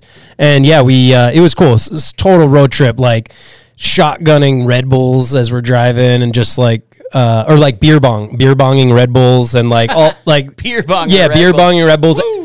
And like just doing dumb, you know, stuff. And yeah, we got a condo up there, and then they dared me to, like, we ordered pizza, and they were like, "Oh, Eddie, you have to, like," they dared me to go to the door naked, and then, you know, stupid kid stuff, but pretty funny. I think they might have filmed it. It might have been in one of the grenade videos. You were covering your genitalia with your hands. Yes, I was. Yeah. You might have caught a case these days doing that. Yeah, that's a good point, Could have been actually. the end of his career. Yeah, that's What else we got for Patriots? I got Bud? another one that I really want to know the answer to, and this is from another legend, Cole Barish. Oh, yes. Cole's the best. Hi, Edward. Can you Edward. tell us? Yeah, about he always. Yeah. Can you tell us about the time you got locked up in jail overnight on a boat from Helsinki to Sweden? I think they call it the brig The brig. when it's on a boat. Yeah, Yeah. Edward, Pretty will sure. you tell us about that, Edward? Yeah, Edward. This was Raise your a pretty good one, yeah, and that's a good question, because I sometimes forget to tell this story, but essentially, I flew into Finland. I actually think it was the other way around. I think Sweden to Finland, but I think we flew into Sweden, and we were going to do a rail trip, and this was going to be the first rail trip of that. And we flew in, and when I got to the hotel, I was like a day late because of something, and they had all their luggage in the lobby, and I had just like flown across the world, and was the pond, and I was all out of it. And then I'm like, oh, what's like, what are you guys doing? Like, I thought we were filming rails here, but there was no snow there. And so they're like, hey, we're going to go over to Finland. And they said, but instead of flying, there's this like boat, this party boat that goes from Sweden to Finland, and it leaves at like 5 p.m. and you just like party, and then you pass out, and then you get there at like 6 a.m. or something. So I was like, okay, cool. Like, let's just keep moving along. Like, let's keep the trip going. We all go to this big cruise boat type thing, and it had like a big club in it, and we just started. And the beer, like, I remember they had beer taps that you could you fill up your own beer. It like wasn't even in a bar, and so we were just like filling up hundreds of beers and just pounding them. So we got drunk real quick. But basically, Sean Kearns was there, and that was his first time like meeting or like coming on board. And I had met him before, and we had like a pretty good relationship in the past, or like the year before, but I don't know what happened, but he just started digging into me because I was wearing my Video Gangs hat, because I went through this thing where I was just like, I got that hat and I just loved it. It was like my fucking hat. It was a staple. Yeah, and I just like would just wear it all the fucking time. And it never really occurred to me that it was like I was wearing a hat that I was in the movie of. That kind of is like weird looking back at it. But it was more like we had to wear those when we were on the tour. And then when the tour was over, I was like, fucking, I love this hat. I'm going to keep wearing it. And that's how I am with a lot of my stuff. Like, I find something I like, I just wear it for years. Anyways, he was like going in on me like, oh, nice hat. Like, oh yeah, nice Video Gangs hat. Like, oh, like Genius was riding on the coattails of Forum, and like going in on me hard. And normally I like don't mind that. I like can let stuff like that roll off my back. I'm not like a very, I don't really get Confrontational. Yes, Yeah. exactly. It but is what it is, right? I was like jet lagged and hungover, or no, just like jet lagged and super tired and out of it and drunk. And so I had this glass in my hand, and I just like basically wanted to throw it at him because he was going into me hard. Oh, and then he like ripped it off my head, and he kind of like snapped the front strap on it and everything. And so I was just really mad, and I was like going to throw this glass at him, which I had like never done anything like that, you know. But and like between like here, like fully cocked back, and then releasing the glass, I just thought like, oh, wait a minute. Like if he's the head filmer on this project, like if I do this, I'm probably going to get like not be in the movie. Bad idea. Yeah. And so between here and here, I just shifted it a little bit, and the glass like flew past his head and it shattered against the wall behind him. Right then, like 2 security guards saw me do that, and then they just literally jumped on me and like drug me into an elevator, and then just like go down under this cruise boat, and I'm like on the bottom floor, and they like put me in this concrete box. And was freezing, and they took all my shit. It was like a prison. Like they took my belt. Like, oh, I'm gonna fucking kill myself down here. Yeah, like they took all my shoelaces, everything off, and like put me in there. I was in a t-shirt and my pants, no shoes, nothing. And there's literally like a little thing in the corner to pee in. And they just said, stay in here for a while, and they slammed the door. There was some dude next to me who was like losing his mind, and he's just screaming and like for hours. And they go, just chill here for a little bit. So I'm in this thing, super bright lights. No way to like cover my eyes up, and it was late, and I was already all tweaked. I'm like so out of it. Wow. And so I'm thinking they're gonna come down and get me in like 2 hours, like timeout type of thing, dude. So, and then the weirdest thing, you fall asleep. There's no windows, there's no nothing. So I would fall asleep and wake up, and I'm like, did I sleep for 5 minutes or 5 hours?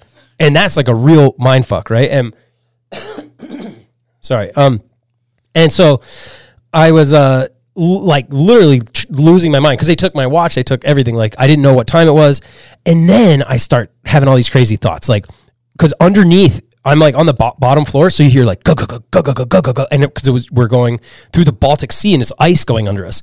So and then I start thinking, what if the boat sinks, like hits an iceberg and sinks? Oh shit! And then you're down there. Yeah, and then I'm like, I'm just gonna drown in this thing. And then I'm like, what if it's airproof? And then it's at the bottom of the ocean, and no one comes to rescue me, and I'm like stuck here forever until I starve to death. And I'm like going through all these crazy things, and then I start thinking, because then I'm like, dude, I've been down here forever, and I'm like, what if they got to Finland, dropped everybody off, and they're bringing me back to Sweden to arrest me? Ooh. And then I'm like, damn, my passport's gonna be messed up. I was like, oh, just in my head. Anyways, long story short, they let me out when we had gotten there, so I had been in there for like 10 hours or something.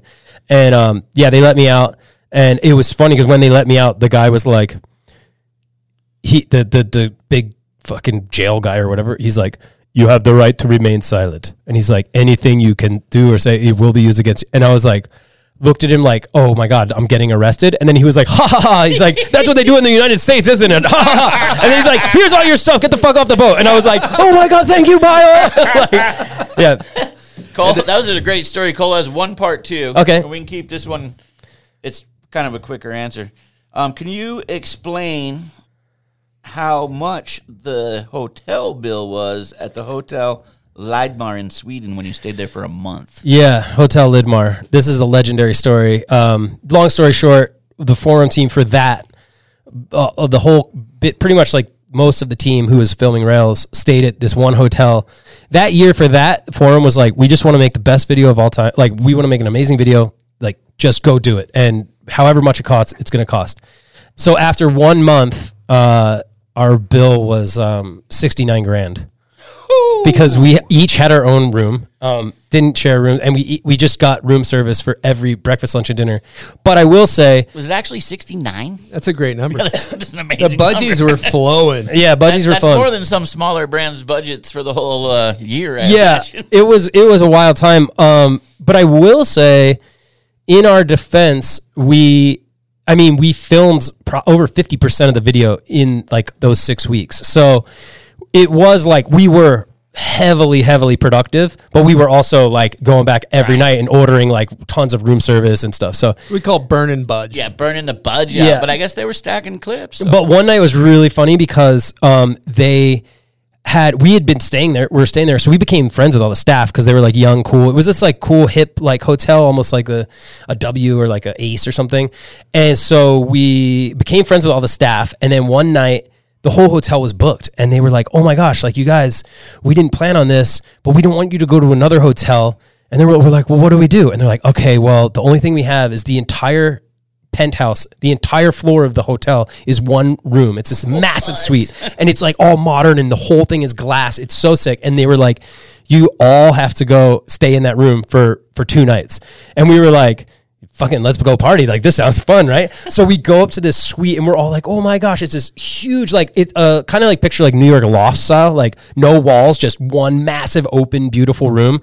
And we just start partying, and then half the staff just comes up and they start partying with us. And then we were ordering room service. It had an elevator that came to that door or whatever. So we'd order like cases of beer and wine and like champagne and stuff, and there wouldn't even be anybody in the elevator. It would just be like bing. It's like a dumbwaiter. It would right? open. It would open, and then we would just be like, oh, like, and they would just unload the beer and then just keep drinking. More. But like, it ended up, all the staff ended up in the room partying, and like all the guests were trying to call and make noise complaints, but the staff was all in our room. So it's like, yeah. Anyways, so yeah. You got Travis Kennedy. You got Stevie Bell, Pat Moore. Yeah, Kareem El Rafi. Yeah, dude, you know that Kareem opened up a taco shop. I did hear. Yeah, that. He's like he was on TV and stuff, like so best stoked. tacos in his country. Dude, that dude's a gem. But yeah, it's it was an epic crew. Yeah, that was Sean Kearns, Jeremy Pettit was filming. And yeah, I think it was like Ika. Take it you and Kearns made up. Yeah, Kearns is a pretty tricky dude. He's got his sides of stuff and whatever, But we made up enough to film for that season and everything. That last minute calculation. Yeah. Very good move. Yeah, a very good move. He would have murdered me. But yeah. Well, I'm gonna reel this thing back into where we were going earlier. And I'd like to get into rail jams. And I know that you made a hell of a career. You seem to like just. You know what? I'm actually going to skip all that. We're going to get into a guest question from Lane Knack. Here we go. Chris, Ethan, happy holidays, my dudes. Calling in with a question from my old buddy Wizzle. Eddie, how are you, my friend? Over all the years of all the rail jams you've done, curious, how much money do you think the Backside 270 has won you? Hope life is gravy, and hope to catch up again soon. Take care, boys. Love y'all. Love hearing his voice, huh? Yeah, man. Lane is one of the most solid humans ever. Big shout out to Lane. Love that guy.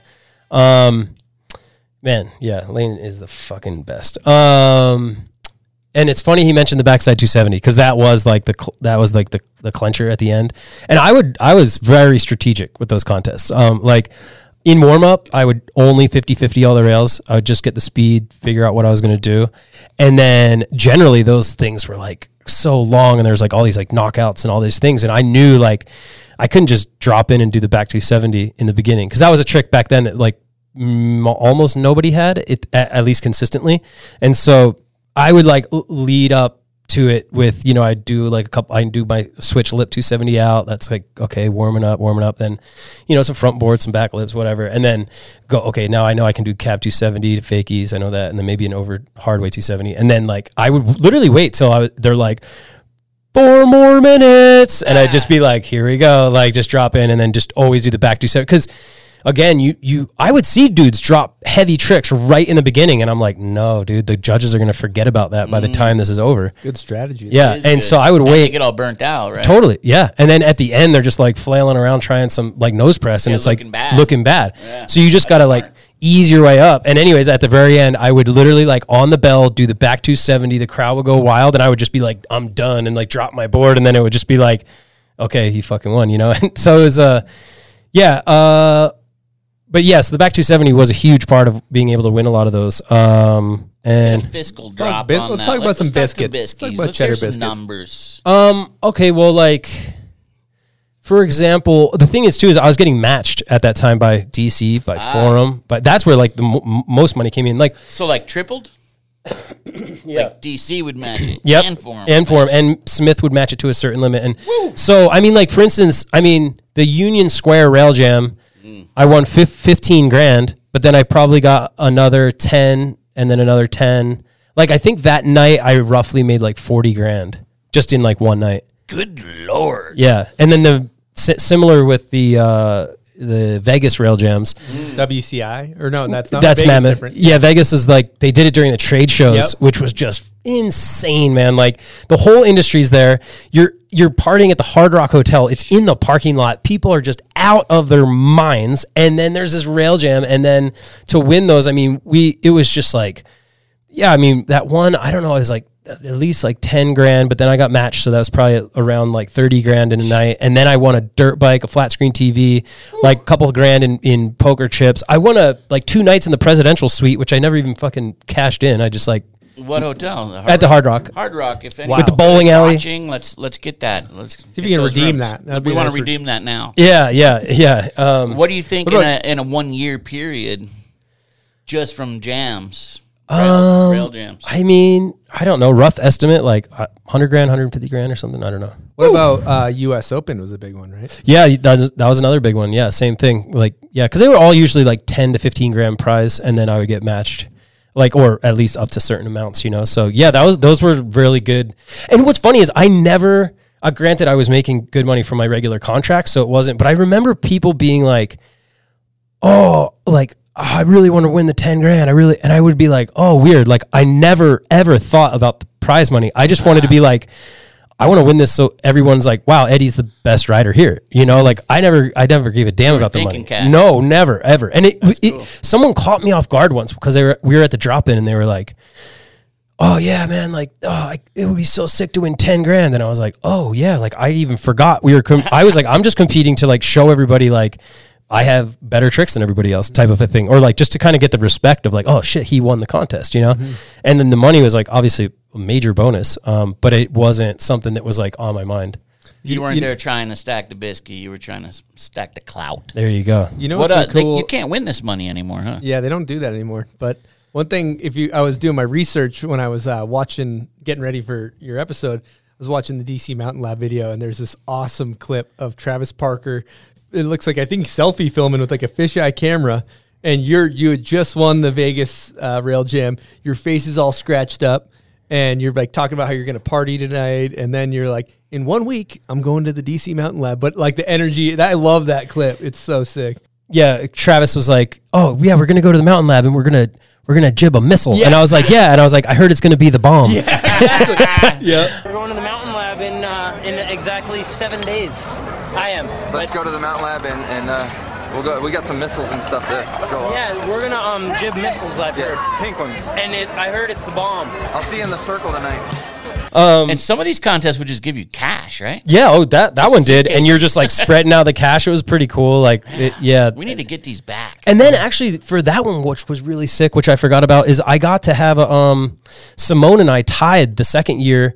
But we got like a glass case in the Hard Rock with all of our gear, which is like, that's a kind of neat thing to tick off the list. It's like, oh, the Beatles, Britney Spears, and Eddie Wall. like, oh, that's cool. There's so much cool stuff in those glass cases. To have one of those guitars and everything else. Yeah. So I that was a very, I remember seeing that. Cool we should time. Take up a photo and try to. Oh, his mic just got a mind of its own. You might have a photo that'd be cool to pop that up. Yeah, I do. I actually have.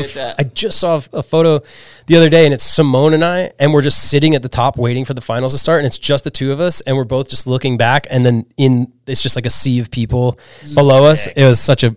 Those were very cool moments, you know.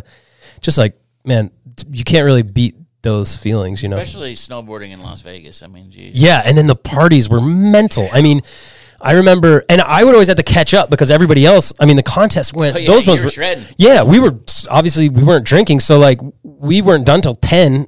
Those contests went forever, and then it was just like, let's go party, and like, holy, sending it during those times. Right to the circle bar. Right to the circle bar, which is like the best time ever, yeah. I wonder how many laps we've done around that bar back in the day. Yeah. That's like our training. Like, you go run laps at the gym, we'll run laps around the circle bar. Laps. Yeah. Amazing. Well, I want to change gear into something that I'm personally fascinated with, and it's kind of the approach, especially in how it pertains to video parts. So, if you look at some people take like maybe a Keegan Velika or something like that, they're more like, I'm just gonna show up and like hit what I want and like hit whatever feels natural. And then there's some people that are like, I'm gonna create a list of exactly what tricks I want to do for my video part.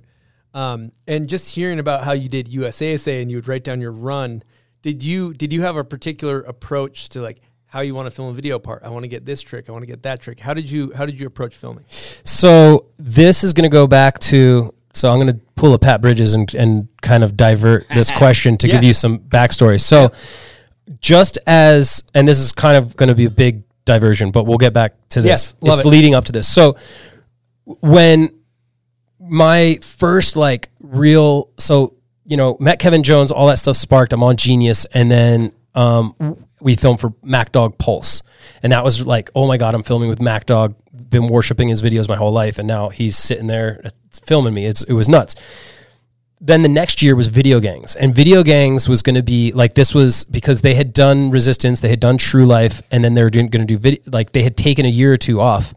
And then they were going to do Video Gangs. And that was, Forum was like, we're going to blow this fucking out of the water, right? So that was a real serious project. And they were like, we want you guys to get all these hammers. And this was my first like real proving like, holy shit, I'm going to be in a Forum video. Like, holy shit, And so we're riding really hard. Filmed like tons of stuff in Helsinki and got a real good jump start on my video part. And then I went out to the X Games. Didn't do as well in the X Games as I wanted. And after my run, I was like, oh, fuck, like I didn't do well. And I was like, let's go film a street rail. So, and Ian Reuter and Nathan Yant were there, and they were like, dude, you've been riding all day, the slopestyle course. Like we shouldn't go hit a handrail. Aren't you tired? And I was like, no, I need to like redeem myself and whatever. So we went to this handrail at the Aspen High School, and it's like this curved kink trail. And is it a ledge or a rail? There's both. Okay. It's a rail and a ledge. Got it. Yeah. And it's just up above like the other famous kink trail that I think Jeremy back 50-50'd or, but or would that be? Didn't Ryan Lugier hit one of those? Yeah. But anyways, this kink trail. So we're hitting it, and it was funny because it was scary, and I was board sliding. It was like a curved kink trail, real fast, kind of steep, and drop on one side, stairs on the other. This principal came out, and he was like, you need to get out of here. And I was like, all right, like one more try type of thing. And so I did it, and I did the whole rail. It's in Video Gangs, and I landed fakie, rode away. And then I went to stop in the parking lot, slipped out, and then shattered my kneecap. No. So, and this is like the very beginning of my career, right? And shatter my kneecap. And they roll. I start screaming, and the fall's real mellow. Like it doesn't even look like I fall. And I start screaming, "Take me to the hospital! Take me to the hospital!" And these guys, meanwhile, are like, "Whoa! Like what's wrong? What do you mean, dude? You barely even fell, They come over, they roll up my pant leg, and blood's just squirting everywhere. And my kneecap came out of my leg. It was a compound fracture. Yeah. Ooh. So they see that, and they're like, "Oh my God!" Pull around the minivan. So like we jump in the minivan, go to the hospital. And they wheel me into the hospital on a stretcher because I couldn't like bend my knee. And so it was like I was screaming the whole way, why am I not passing out? Why am I not passing out? Because I thought like, I did not know the human body could feel that much pain without passing out. Like that was my only thought. I'm like, you watch movies, like people get shot. To pass out. My God. Yeah. It was like, it was unbelievable. So they bring me to the hospital. I'm sitting in there and I'm like kind of surrounded by those little curtain things that they put up. And I'm just sitting there. And then luckily this doctor walks by, and he like walks by and then double backs and looks in, and he's like, what are you in here for? And I was like, oh, I think I broke my kneecap. Oh yeah. Like I'm in so much pain. Like, can you get me some morphine or drugs or something? And then he walked over and he like pulled this, they had like an ice pack type thing on it, and he pulled it, and it was like blood just went and like squirted, and he was like, this is a compound fracture. And I was like, yeah, I think so. I don't know. And he was like, what? Why aren't you in surgery? He's like, if this gets infected, you could lose your leg. And I'm like, what? And then right then they come in, and they like, he like runs away like it's an emergency. And then right then they come with gas, and they like put it over my mouth, and I'm like passing out thinking I might lose my leg. Did the nurses put the knee pack on it? Yeah. Oh. So because maybe they just didn't realize how bad it was or whatever. So then I get rushed into surgery. ICU. Yep. Yeah. I wake up, whatever, it was a couple hours later, 8 hours. I don't know how long it took, but my leg's just up, all wrapped up. I'm like, oh, I didn't lose my leg, so that's good. But the doctor came in and he was like, and the first thing I said is I was just like, when can I compete again? Because this was at the X Games. So I was just like, when can I be? And I wanted to make it clear to him, like not when can I snowboard again? Like when can I be in the X Games again? And he like looked at me in a very like somber way, and he just put his hand on my shoulder and he was like, let's focus on walking again. Oof. And I just started bawling, and I was just like, oh my God, like maybe this is the end of my career. So I was like bawling, like just cried for like a little bit, 10 minutes. And then I like wiped my tears away and I was like, give me a piece of paper and a pen. And I just start writing down the timeline. I was like, all right, it's February 3rd. I was like, by March, I'm going to be in this, and by this. And I just did a whole timeline right then of like how I was going to train, how I was going to get back, how I was going to be better. And I was like, fuck this guy. I was like, I'm not going to snowboard again. I'm going to snowboard and be like at the top again. So back to your question in a way, when I went back to Mammoth with my knee all messed up, and the road to recovery was really gnarly because I had to be in this straight leg brace. So the atrophy of my left leg went down like smaller than my like forearm. So it was like my bone, and then my knee was all big. Like it was crazy. And so this took like, it was a year total, but 9 months of like, I went to physical therapy when they could finally like crack all the cartilage and break everything up and I could bend my knee. I sat on a table and they were like, okay, lift your left leg. Like, let's see how you can lift it. And so I went to move, and in my head, I just lifted it right up. And all my strength, I was like, ugh, and it like flinched maybe an inch. So I didn't even have enough strength in my leg to lift up my own foot. And so I was like, all right, this is going to be a long road to recovery, but let's go. So I just start, let's go. I was like, so I just start doing like the tiniest things, like every day, like just moving my leg until I could finally move my leg up. And 2 weeks later, I put like, wrap a little tiny weight around it and then like a shoe, then do that. And anyways, basically just went to the gym every day for 9 months. And then I actually had to get another surgery. Went to the gym every day for 3 months, another surgery, and then went to the gym for 3 months. And then I was back basically. But it was, during that time, I was like, okay, I can't snowboard, but I'm going to, if I can't be physically riding, I'm going to become even more obsessed with snowboarding because I need to make up for the fact that I'm not riding. So I started reading all these books on visualization and how visualization is like so powerful and how your central nervous system actually doesn't know the difference between a daydream and reality. And like, it's easy to prove, like you can, if you really like shut your eyes and you imagine biting into a lemon, you start feeling that the muscles up here tighten up, or, there's tons of examples, but essentially there's like studies that showed basketball players who only visualize and ones who didn't, the visualized guys, like the guys who actually were practicing did worse than the guys who were visualizing. Yeah, Chris was talking about that just recently. Yeah. Do you have any notable books? Yeah. The big one that I was reading during that time is called, Thinking Body, Dancing Mind. And that's like an unbelievable book about visualization. And there's all these other things too. They were saying like, if you ride a stationary bike, even if you can't use your one leg and you're using your other way, your brain is like, because your whole life you've always used both, that your brain is like thinking that it's working out your left leg, even if you can't move it. So I would be in the gym with my left leg up on a chair and ride. I'd ride for like 40 miles with just one leg on the bike. And just, I was just in the insane shape at that time. I wish I was in that shape right now, but it was like just doing like, I could do like 10 reps of 10 pull-ups, like nothing, like 100 pull-ups. And it was like this crazy drive at that time. But what I was doing, back to your question 20 minutes ago, was I was studying video parts, and I had always studied video parts, but I would watch full video parts in slow motion. Full videos in slow motion. Like for True Life, I watched every part. I wrote down every single trick, every length of time, what location, what trick. And like, I pieced it together where like in JP's part, I think it's like he had it was like so calculated to where it was like 6 park shots, 6 powder shots, 6 rail shots, 6 pipe shots, 6 backcountry shots. Like, and it was like exactly 2 minutes and 30 seconds or whatever. And then I started kind of trying to like break the code of like, what's the best video part? What's the recipe? Yeah. I love this. Yeah. This and is so, amazing. so that's kind of what I came up with was I wanted to be, and especially back then, and Kevin kind of taught me this, was like, you have to be Kevin Jones, you have to be super diverse.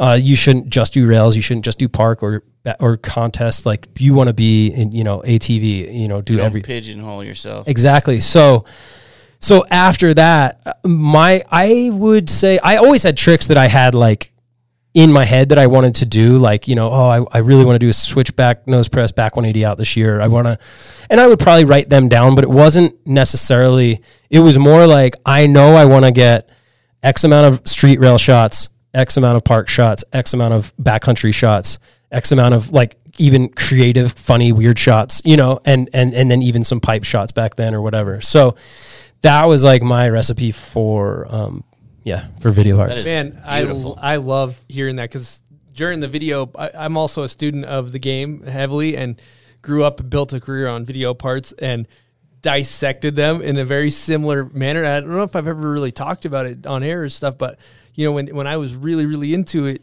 I could tell you exactly how many tricks somebody had in their part. I would break it down. I was a trick counter. Yeah. Habitual trick counter. Counting every other riders. And it's so funny when you break down a video part because you maybe you're overwhelmed and you're like, shit, I got to film this whole part. But sometimes like you watch, there's some good Devin Walsh parts that are 15 tricks. For sure. And there's some amazing, and you really, when you break it down, like a good 2 minute and 30 second video part, a lot of times 20 tricks. But then you're like, okay, I need 20 tricks. Exactly. And what's the recipe? I'm painting a picture here. Like, I got a good back lip on this. What's going to complement that? Maybe a switchback lip. Oh, I have a bunch of rails. Well, a cab 9 is going to look a lot better next to a bunch of rails. And you start trying to craft this magical part and visualizing it. And then also I've always noticed when you have your trick list, you're like, well, fuck, I have this trick in mind, whatever it is.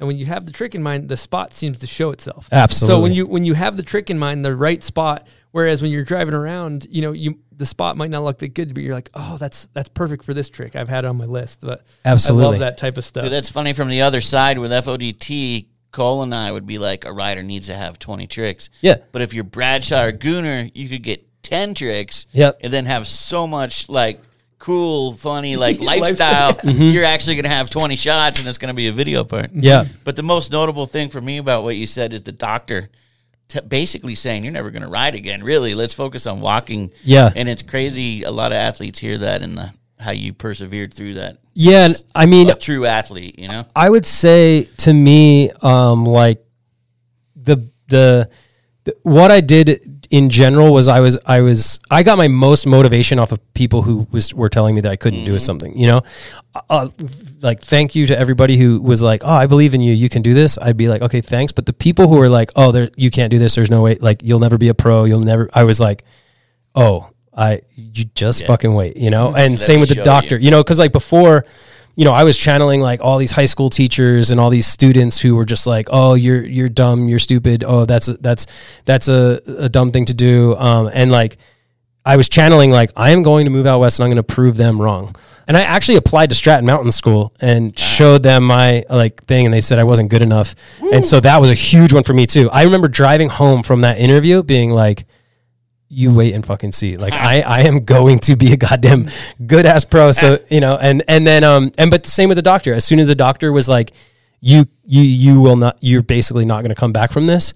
I was like, oh, just wait. And then, so check this out. So then what's crazy is that exactly 1 year later, so that happened on February 3rd, the next year, after 3 knee surgeries and literally 12 months of 8 hours a day in the gym, I worked out in the gym so much that they stopped taking my money. They're like, just come, you're like sponsored now.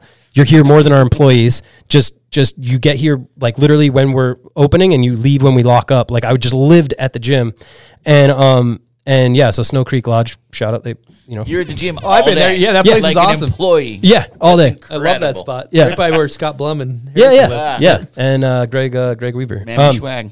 But yeah, so but 1 year later, my first rail trip was to Canada. Is it Kamloops or Kelowna? I forget which one, but it was that The first rail I hit, the first filming trip I did and the first real rail I filmed after that was the back 270 on that 33 stair. Oh, no way. Yeah. That was Coming you and Simone back from that. Yeah. You and Simone session Yeah, thing? yeah. And I Talk did. about jumping on the horse. You cab 2'd it as well. Yeah, good memory. Yeah, cab 2 and back 2. And to this day, those are, when you say what's your most memorable shot, that's even like probably more than the Subaru was one of my most memorable shots because just knowing what I had gone through that past year.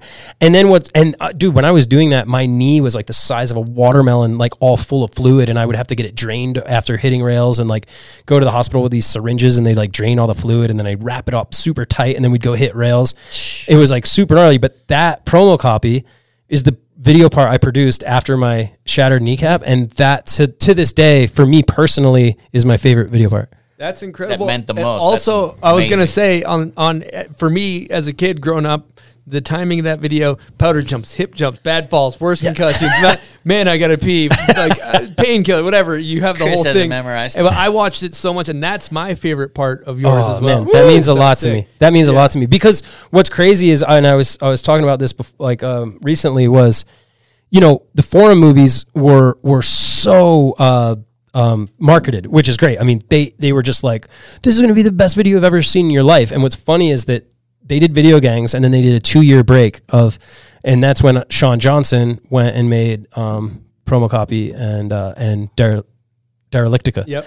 And to me, those are two of my very best video parts, but they were like Canadian production, didn't remotely have the marketing that Forum did. And they were seen, but they weren't like as powerfully marketed as like that Former Grandstand Forever, Video Gangs, like all of those. Those were the hype machines. Those were the hype machines. And it's funny because in those, like, I never quite got the video parts that I wanted. Like, I was happy with them, but I was never like super stoked. Mm-hmm. And it's funny that the two of like my personal favorite parts were in videos that like probably didn't get as much like hype as I would want to.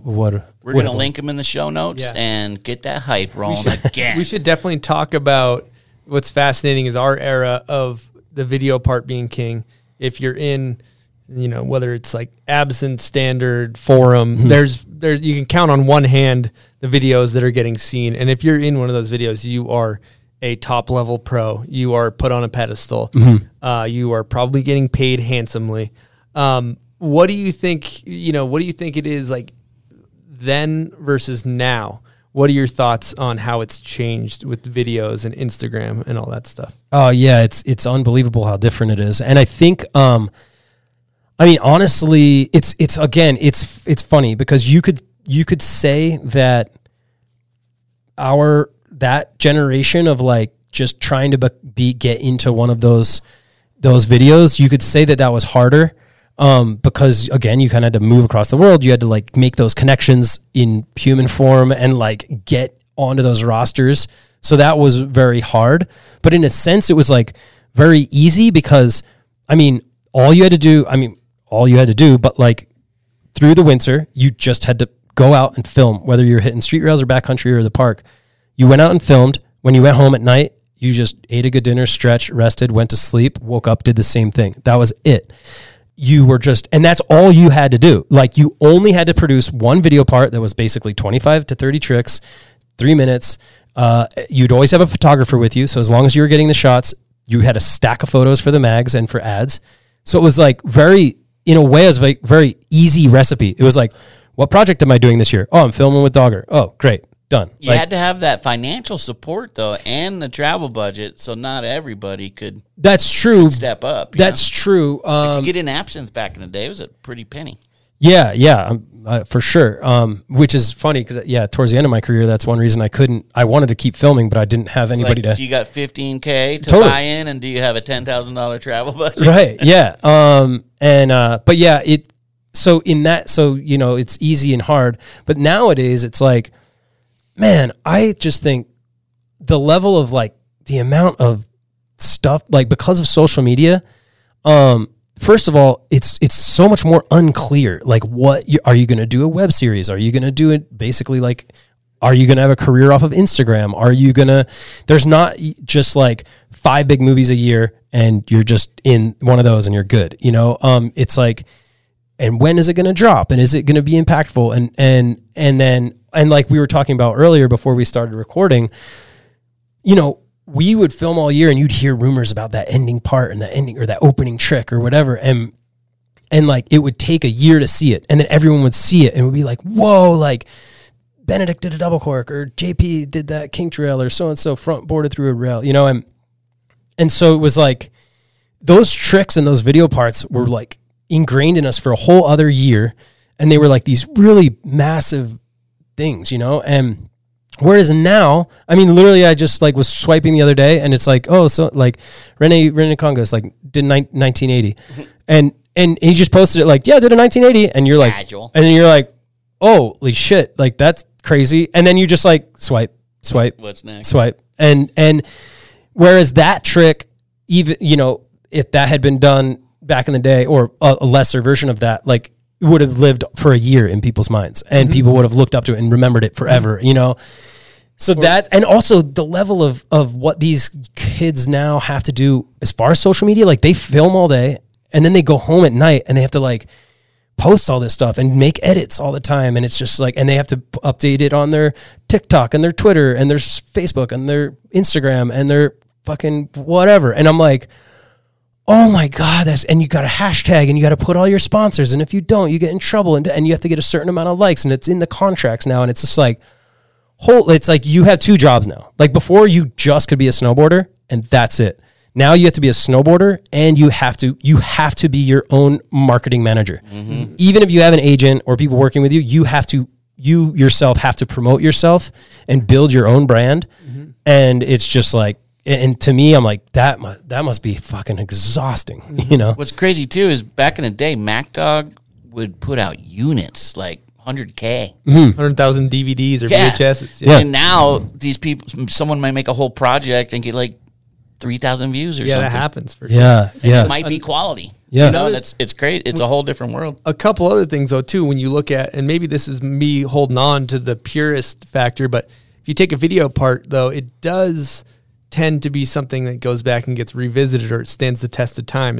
And whereas a clip on the gram is in one ear and out the other. Yeah. And so there's kind of two sides to it, where you look at the way we grew up. You know, I was studying your part in promo copy, or Simone's for that matter, or whoever, you know, and then, you know, just really like slow-mo and Simone did a backlip pretzel. Okay, I'm going to learn backlip pretzel. I'm going to figure that out. And then you figure it out. Whereas going back to the 1980, you look at the guy's early season in Sauce Fe, one guy does a 1980, and then 2 days later, 3 other guys are doing a fucking 1980. Yeah. It's doable now. And it's like, so the progression of snowboarding gets expedited because it's like somebody learns something and you're like, all right, I'm trying to keep up. I guess I got to go learn a fucking 1980. Yeah. He did that. I got to do that now, or else I'm not competing with these guys. If a 1980 came out and it was the ender of standard films back in the day, shit, you're like, I got a fucking year to figure this thing out. We would all celebrate it, and you'd have a year. Mm-hmm. Yeah, that's interesting. Yeah, It's wild. Pretty mind-blowing. Yeah, like we would progress like on the year, and people now are progressing like on the day. Yeah, by the minute. Yeah, and because everyone in the Olympics were just like Yuto, they all just did triple corks in the pipe. Yeah. Like, okay, That's well the now move. you know the top 3 dudes are doing triple corks in the Olympics. If you don't have a triple cork, sorry, like you're not going to be on the podium in the that's Olympics. Scary. That is so scary, and that's crazy. And like, whereas before, like you wouldn't know that. You'd show up and be like, oh, what's this guy got in practice? You know, and like, oh, he did that. Oh, cool. You know what I mean? And I don't know. It's just but again, I guess, and I never want people to think I'm like that guy who's like, oh, the good old days. I don't like snowboarding now. It's lame. You know, that's just how the sport progressed. That's how our society progressed with social media. And to be honest, like guys like, you know, Mark McMorris or, you know, any Chloe Kim or any of these young kids who are Red Gerard, they don't know any different. Like they don't know like about just having to film for 6 months to film one video part and then it comes out and then you chill all summer, like, or whatever. Like they don't, this is just the way they have grown up. So to them, like to go and then go home and sit on the couch and like make a quick edit and make a reels and then throw it up on Instagram to a cool song. That's just like part of being a pro snowboarder now. So I don't think, it's not like they have anything to compare it to and they're like, this sucks. Like they're probably like, this is the best thing in the world. I'm a pro snowboarder, right? Of course. And as they should be. So I think that's I'm just saying, like, I honestly feel like we had it kind of easier in that sense without social media, because that's just a whole other beast, you know. Also, another topic too is going back to progression, and some stuff just stands the test of time too. If you take like from promo copy, you front board a big kink or whatever, that if that comes out today, that clip is still heat, still legit, and it's still something that somebody can go to their local park and be like, I'm gonna front board my local park rail. Now I do think sometimes when you see these guys doing front 450 on, like Misty flip 720 off, I can't. Right. I like scroll. Like I don't know even how to start to think about trying that fucking trick. I love that you're doing that. It's not going to go down in the streets. I mean, it's incredible feat of fucking acrobatics, pure athleticism. Right. But like a good front board through a kink, a good back 270 on a big 26 stair down bar, like those type of things stand the test of time. Yeah. No, I think that's a good point, and I think there is like a fine line between really good and progressive and amazing, and then like and relatable and not relatable. Like I said, I mean, now to be honest, like even when I was a kid and I was 14 years old in Rome, Pennsylvania, watching a Mac Dog video, and I could see Devin Walsh doing a front 3 on some massive jump, like I could do a front 3 in my park, so I can like picture doing that, But like at that time, if I were to turn on the Olympics and see some of those like freestyle skiers go into the jump like this, and then they like wait, and they like are all like pencils, and they do, and they like spin like and they literally like they put their arms and they spin like a million. You're just kind of lost, and you're like, what is that? Like, it's not. I don't want to do that. And then they canceled it because it was too much. Exactly, and in a way, and again, but that's kind of where snowboarding has gotten with like triple corks and stuff. I mean, a kid who's 13 now watching a triple cork, I don't know if they're like, oh yeah, like I could do that. Like, to me, I'm like, what? If you think so, that's fucking great. Because to me, like, back sevens take a what I'm most excited for the Olympics is the women, because it's progressions happening and it's like looking good. All the guys do the same trick. Yeah. With even the same grab kind of, and it's just like, what is going on? But the women, it's like they're moving along. Yeah, like judging X Games, like I judged the X Games for a while, and I was like, this is really crazy. Like, especially the bigger, it was just like, okay, who does the most flawless front triple? Like that's it, or back triple. And it was really difficult to judge that, because you're like, oh well, he kind of let go of his grab like 1 inch earlier than the other guy, and like you're just like, holy smokes. And again, I don't want to make this sound like I'm bashing anybody doing triple corks and stuff, because I understand that's just where snowboarding is, and like it's the only way to win. Yeah, and it's funny. A while back, like a couple of years ago, I interviewed Andrew Hauermont, who started the Aaron Style, and there was a time where Aaron Style, like I think Gian Simmons and Marc-Andre Tart, they were starting to do 1080s, and people were like, whoa, this is getting out of control. And so, which is so funny to think, because now a 1080 is like a straight air.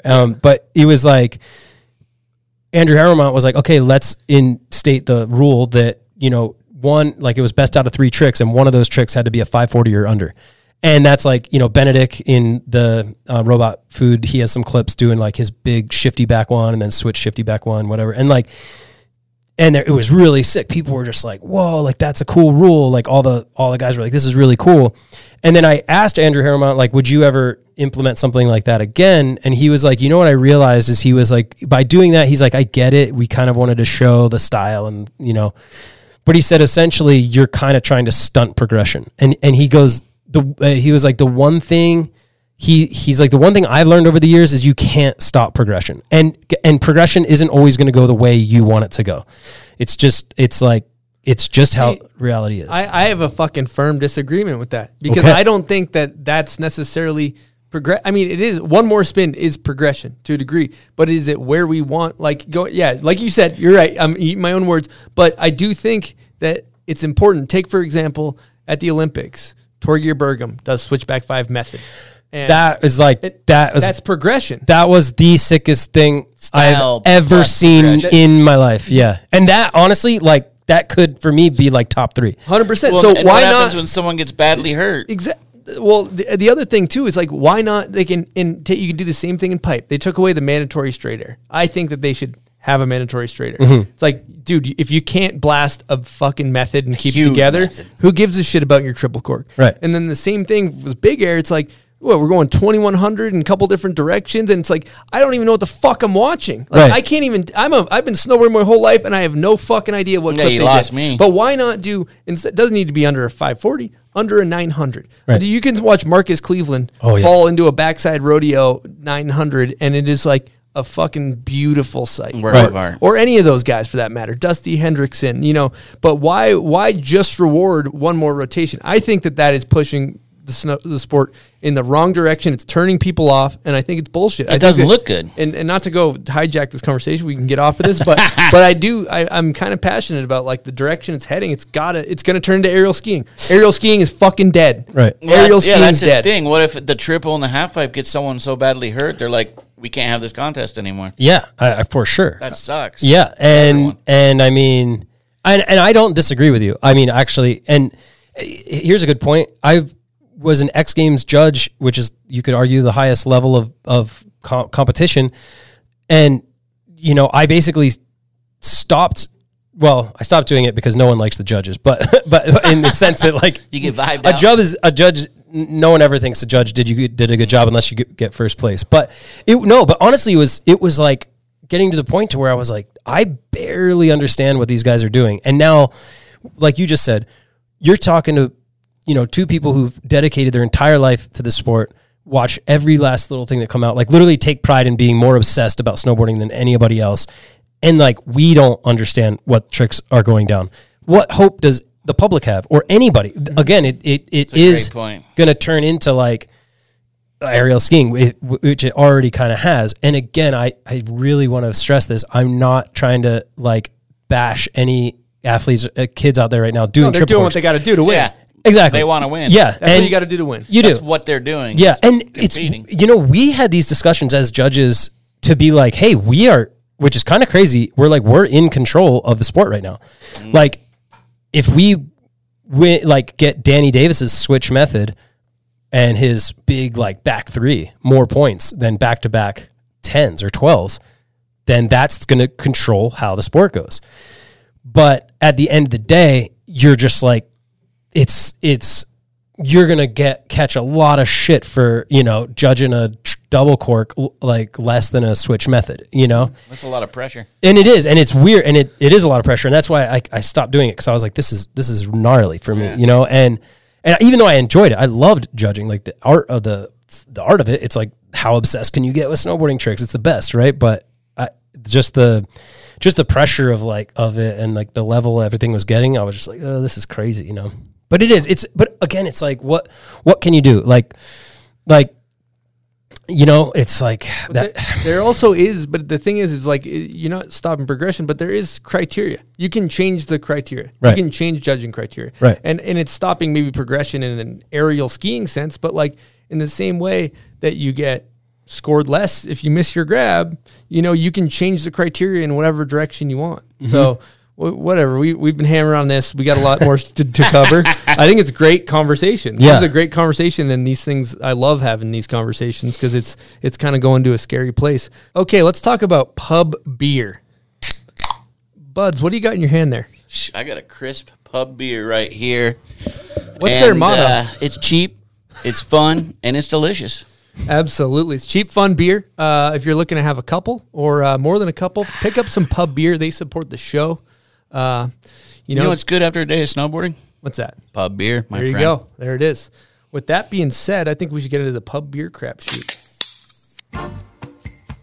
Welcome to the Pub Beer Crapshoot. So, Edward, you just give those things a roll, and then we'll tell you what you have to do depending on what it lands on. All right, 6-5. Woo! So 6 11. plus 5 is 11. Okay, this is a great question. If you had to be Siamese twins with one person in the industry, which person would you pick to be stuck with? I'd say Peter Line. Wow. Because, we've been stuck to the hip since we kind of started hanging out, and very close friend. We just kind of get along, kind of like the old couple. Although, if we were Siamese twins, I'd have to force him to shower a little bit more, but yeah. Well, that's Does he not actually shower often? I don't know. No. We just so happen to have a buzzer beater question from last minute submission from none other than Peter Line. Hello, Eddie Waugh. Thanks for having me. This is Peter Line. I have a question for you. Now that you are older, what is your best excuse to not hit a jump? Thank you, and have a good day. Oh, man. Pete is the best. I was just staying at his house in Seattle a couple days ago, actually. My best excuse for not hitting a jump as I'm older, it's pretty easy. When I got finished officially filming like my last video part and I was done with what you would say that part of my career, I was like, you know what? I've risked my life for 13 years or more and did a lot of crazy stuff, and I've escaped it with 7 surgeries and then like a couple bad head injuries. And I'm like, I'm good. I made a conscious decision of like, I'm not going to hit jumps anymore. I'm not going to hit rails anymore. I mean, yeah, I'll go nose press a little rail here and there, but like not, I'm like, I proved myself. I got nothing to prove anymore. And I don't need to be that old pro snowboarder who's still trying to show people that I'm good. I'm like, I will go ride powder for 8 hours a day. I'll drop cliffs. I'll do anything related to POW, groomers, like just mess around, side hits. I'll still ride all the time. But yeah, that's my excuse, is just like, I did it and then now I'm done. Been there, done that. Yeah, What's cool is powder's like riding a bike, you know? Yeah. You start to lose your grabs and you get stiff, but that slash is it just sticks with you, and it's a beautiful thing. Yeah. We all have that to look forward to and deep into our 90s. Yep. If we shall live that long. Couldn't disagree more, but I'm going to keep hitting the steel. Well, you're still a pro snowboarder. Yeah, exactly. You're not all washed up like me. Talk to us in like 10 years or whatever. We'll see what I'm saying. I always tend to eat my words. Go back. Yeah. One day you'll make the switch. Yeah, we'll see. I've said publicly, I hope to die, and it's like when I'm 90 years old, I want to hike up to the top of the kink rail in the park, go full speed backflip, hit my tail on the way up, land directly on the flat, and like back taco and break in half, and die on the battlefield with some fucking honor, like a man. You probably will be hitting the park rails at like 70. Just dope ass kit, like baggies on. You're like, that guy's old as fuck. Damn, barely did he walk. just front board that kink? That's how I want to go out. I love that so much. Dedication to the steel. All right, well, let's get back to Edward here. Edward. So, you go through your list of incredible parts. You got your promo copy, video gangs, all those forum videos, Former Against Them, then the DC Mountain Lab, grenade videos. But particularly, I want to get into talking about the DC era, because Mountain Lab's videos were iconic. First thing I want to talk to you about on some video nerd stuff is the line where you're riding through the Mountain Lab and you get up and you shoot a clay pigeon. You shoot while snowboarding, and you go top to bottom. Yeah, I know that shot. Exactly. Didn't you do that for a name? That's the most literal use of that. You used that for name that video bar, didn't you? I have used that. Off? Oh, I've used that section, where somebody rides through and you're like, pull. For name that video part. But talk to us about the process of how that line happened. It happened very organically. Honestly, it happened where Ken and Pierre were kind of like, oh, we just want to show, because we had been filming in the park and we'd filmed some stuff in the front yard and stuff, but if you're just watching the videos, there's no relation to like where the house was to where the rope tow was. So Ken just wanted to show like, hey, let's show how close the house is. And it just started with, we had just gotten snow, so the driveway was all snowy and everything. So it literally started as, Eddie, why don't you're in the house in that little like domey type chair in the living room. And he's like, why don't you just be like, oh, let's go to the park, and walk up, strap in, and then just ride down the driveway through to the rope tow. That was going to be it. It was just going to be like, that's okay. Now people have a reference of where the house is compared to where the rope tow is. And then it was like, oh, well, if we're going to just like ride that whole way, it's kind of flat and it's just like, we're just cruising down a driveway. That's a little bit boring. Why don't we put like a picnic table in there? And we're like, oh yeah, that's a good idea. And then it just literally spiraled from there. And then it was, let's put a hula hoop, let's put a trailer and go through the trailer. And then it was funny because this started off as like this shot that we were going to do in the morning, and it ended up taking like the entire day of building out. And then we're all like, and then it turned into like, let's shoot the skeet and let's like, you know, and yeah, and it was crazy because there was one take where I had done the whole line, and then because it happened, like obviously it's like, yeah, oh, you're gonna mess up some tricks here and there, so then you have to mess up and walk back, and it took a while. And then there was the very last thing you hit was this little tiny metal thing, and like I had done the whole line perfectly, and on that one little thing, it's like 2 feet tall, I like try to do something a little bit more technical on it, and I fell right before the rope tow, and we were like, oh my God, and we were so exhausted.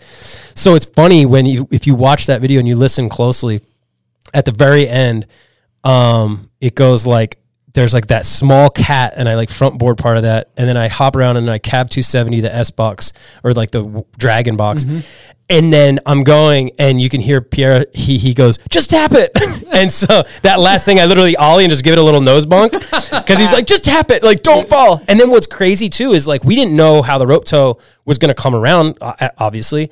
And it's nuts. If you watch, I like pull right up to the rope tow, and then that little red thing is just right there, boom, and then just takes me away. Yeah, it was just luck. And that was and it's funny how sometimes things like absolutely weird and organic and that ended up being like the ending shot of the entire video.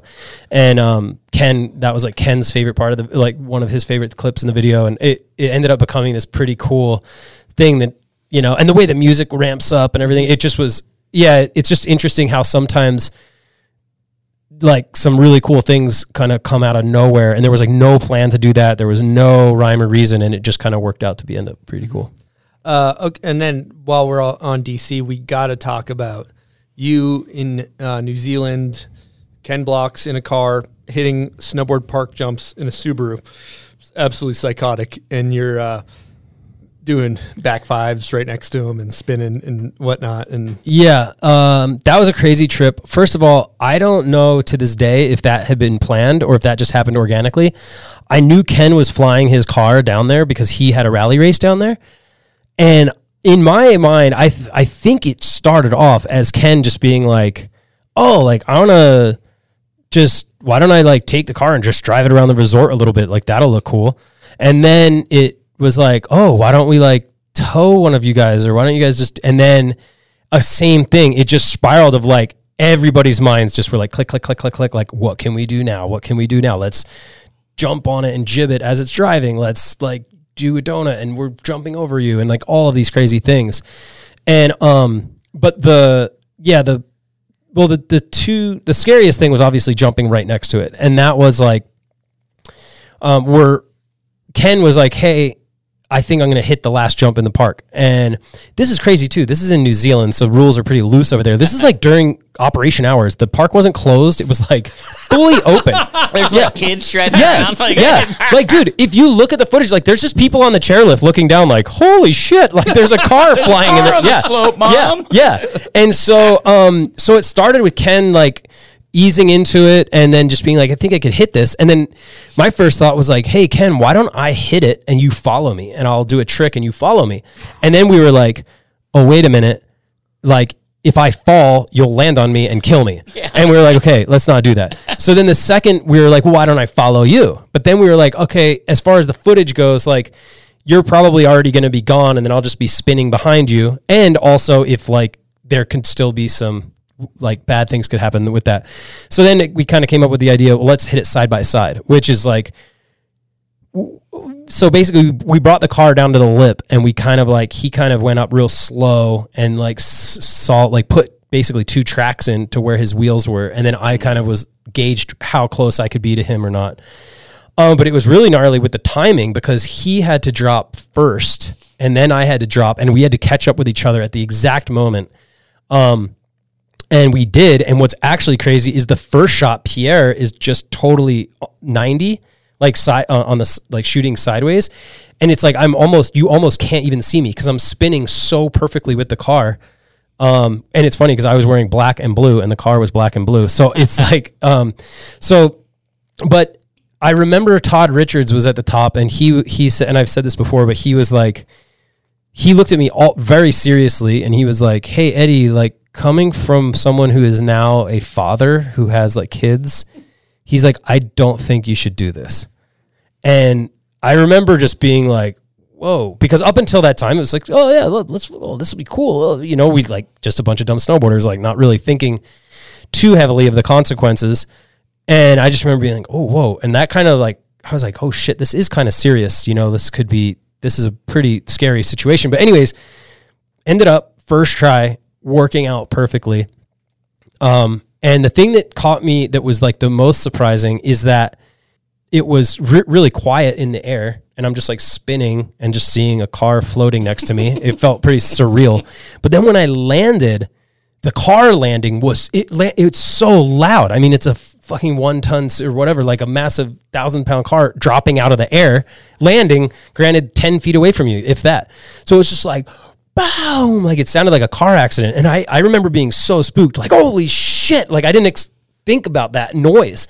And then we just both ride down and we were both like, oh my God, you know? And then basically he was like, all right, that pretty much destroyed the car. But he's like, what if it bounced over, you know? Yeah, oh no, there's a lot of things that could have gone wrong with that. Or you drift or I don't know. Yeah, no, I mean, whatever. Like there's so many, like if the part of the jump caved in, or if his wheels got squirrely at the last minute. I mean, there's so many bad scenarios, which again is one of the reasons that was like such a memorable thing for me. But yeah, and then the next time he's like, I can do it one more time. And he was like, why don't we do, like, a couple people hit it right alongside of me. So it was Torstein, me, and then this kid Jonas, and Torstein did front 7 tail, and then but the way that was shot is because the way we kind of messed up the timing. So Torstein was like right next to the car, and we were just way behind, kind of like not that cool. And then they had learned from my first shot how to shoot it a little bit better. And then Torstein ended up getting the cover. I was going to ask, how did that happen? Yeah, I mean, he basically just the photo ended up being better. Yeah. And I was like... Because he was able to practice and be like, all right, this is what I need to do. Yeah, and it just, it is what it is. Like, you know, there's times where some people like... how it goes. Yeah, it's how it goes. But I definitely was like, damn it, like, I wish I had gotten the cover, you know? But I did get like... In that episode, I had like a pull-out poster of it, so I was like, "Okay, I remember that." Yeah, and not to mention, it's funny because like, and you took the risk of that first go too. Yeah, but yeah. Anyways, it was cool, and I mean, Torstein's the man, so it's all good. And it's like everybody needs. It's rare that someone like Todd would be like, maybe you shouldn't do this. Yeah, you know, that doesn't happen a lot of times. He's got that famous quote: "Get that damn car off the hill." Get that damn car off of the hill. Yeah, I can't imagine what it'd be like just being a random person on the hill that day. Like, what is going on here? The really goddamn is no laws. Subaru hitting the park kicker. Yeah, now they're allowing cars on these mountains. Yeah, I don't think Todd was very stoked on that whole situation. I think he was just like, he just thought it was over the top. I think he was more just like, I think somebody could get seriously injured, and like, what the fuck are we doing? And stakes are high. He kept kind of making funny jokes like that, like, get this damn car off this damn hill, but he was like kind of serious. A little bit of like, seriousness in like, there. Come on, guys. Little dad coming out. Yeah. I don't blame him. Yeah, rightly so. All right, buds, let's get into the bomb hole of the week. Let's do this. What are we talking about here? First, we're going to talk about Volcom's patented tech, Zip Tech. What is that, buds? You know, everyone they like wearing bibs, right? Yeah. But it comes spring, bibs get hot. Yes, they do. What if I told you could attach your pants to your jacket, forming a union, much like a union suit? Okay, so they have a union of the pantalones and the jacket. That's with Spanish. a zipper. Okay, with a zipper. So you don't have to have bibs to keep the snow out. You could just have Volcom Zip Tech. Now, why do you want to keep the snow out, buds? Dude, it's the only way to stay warm, stay out, ride longer, have fun with the boys. You don't want to be that dude that's in the lodge, the old lodge lizard. That's true. I mean, I see guys like, take Reed Smith, Pat Moore. They seem to constantly land on their backs and just destroy the landing. Is this beneficial for them? And not just those guys. I get out there and rip the powder. All of a sudden, if it's not connected with Zip Tech, you got powder just flying up your jacket. Yep. You do a heel side turn, it's going up the jacket. Up the jacket or down the pants. Either way, it's very sad, and you're going to be in the car. Okay. So what kind of giveaway are we doing, buds? So we want to see your bales. We want to see how Zip Tech can help you. Sometime you've cartwheeled through the powder. We want to see your best bales. Hashtag Volcom Bombproof, at Volcom Snow, at the Bomb Hole. What are you going to get? I think you get a little prize pack. I believe Volcom maybe put some gear in there. You tell me, buds. What do you get? One of their team riders actually picks the best bale of the week, and then we will send you out the package. Let's see those bales. Hashtag Volcom Bombproof. Let's go. We got another topic that we got to talk about. And we've noticed over the years, especially when you watch the video parts, a lot of times you'll notice Eddie's getting serious. The sleeves come up. You see the clip come up. He's wearing the hoodie, but the sleeves come up to about here. We used to call them the hammer sleeves. Really? Yeah, the hammer sleeves. That's right. So who like you and Steven? Steven, we're video nerds. So we'd be like, oh, the hammer sleeves are coming out. Is there a story behind the hammer sleeves? Well, there's kind of, yeah. First of all, like I didn't like wearing a hoodie when it would go over my gloves, like, because when I would do a trick, if it would like pop over my glove or whatever, that would kind of like mess with my head, because then it would just be this little thin piece of skin getting cold, and this one didn't pop over, so that was kind of weird. I also had this thing where I like to fold my gloves up. It's kind of hard to like explain it without a pair of gloves, but like if you have a thin pair of like pipe gloves and they had the little Velcro strap, I always liked undoing that and then flipping them up, and that didn't really work or look or like just feel right with my sleeves down. So yeah, it just became this thing where I always was just like roll up my sleeves, you know? And I always do ride better when I'm a little bit cold and a little bit hungry. Like I can't be warm and full. Fucking that's when it's relaxed time. Huh? Yeah, like I'd rather be a bit cold and crisp and then and have an empty stomach, because that's when I feel like lighter and better. But yeah, and then honestly though, what's funny is I did at some point realize that when I rolled them up, it actually added like maybe a little mental like padding, like elbow pads. But I mean, I knew that wasn't really the case because it wasn't helping that much, but I kind of thought that sometimes. I'm like, oh, it's kind of like elbow pads a bit, but the hammer sleeves. Sleeves. So the hammer sleeves is debunked. I love it. Debunked. Another thing I think would be cool, especially for our listeners, you know, you talked about, would you say 9 surgeries? Is that what it was? Seven surgeries. So you've had a lot of downtime, a lot of time while you're injured. And what do you have for advice for people that are injured that are going through it from a person that's been there? It's interesting because I think everybody deals with it differently. Some people say like they just can't even see snowboarding. Like they don't want to watch videos. They don't want to do anything because they want to it makes them like so bummed that they can't actually go do it. Like I said, I was the opposite. I was like, well, if I can't physically be riding, I'm going to do whatever I can to be entering snowboarding into my brain without snowboarding itself. So just magazines, video parts, tricks, dream tricks, visualizing. And yeah, like before my knee was better, I would be in Mount Hood, and I was like, I would go into like some of the veins that were like over from the camps alone, just in the dirty fields, and they're just flat. And I would like, I guess my eyes would be open because I'd have to see, but I would like drop in on just a flat field that went forever, and I would just pretend I was riding the X Games course because I still couldn't like ollie or jump because it was too painful. So I would like drop in, and then I'd just be like, okay, I'm taking off the first jump, and I'd be like cab 7, and then I would just like slowly rotate a 7, and then be like, okay, and then switch back 5, and, you know. And so for me, it was all about just trying to become more obsessed with snowboarding. I guess my advice would be like, my other thing was, if I can't snowboard, I should be obsessed with like healing. So like make your new passion getting better. Drink green juice, stretch, yoga, physical therapy as much as possible, like quadruple whatever they tell you to do. Like that was my other way to do it.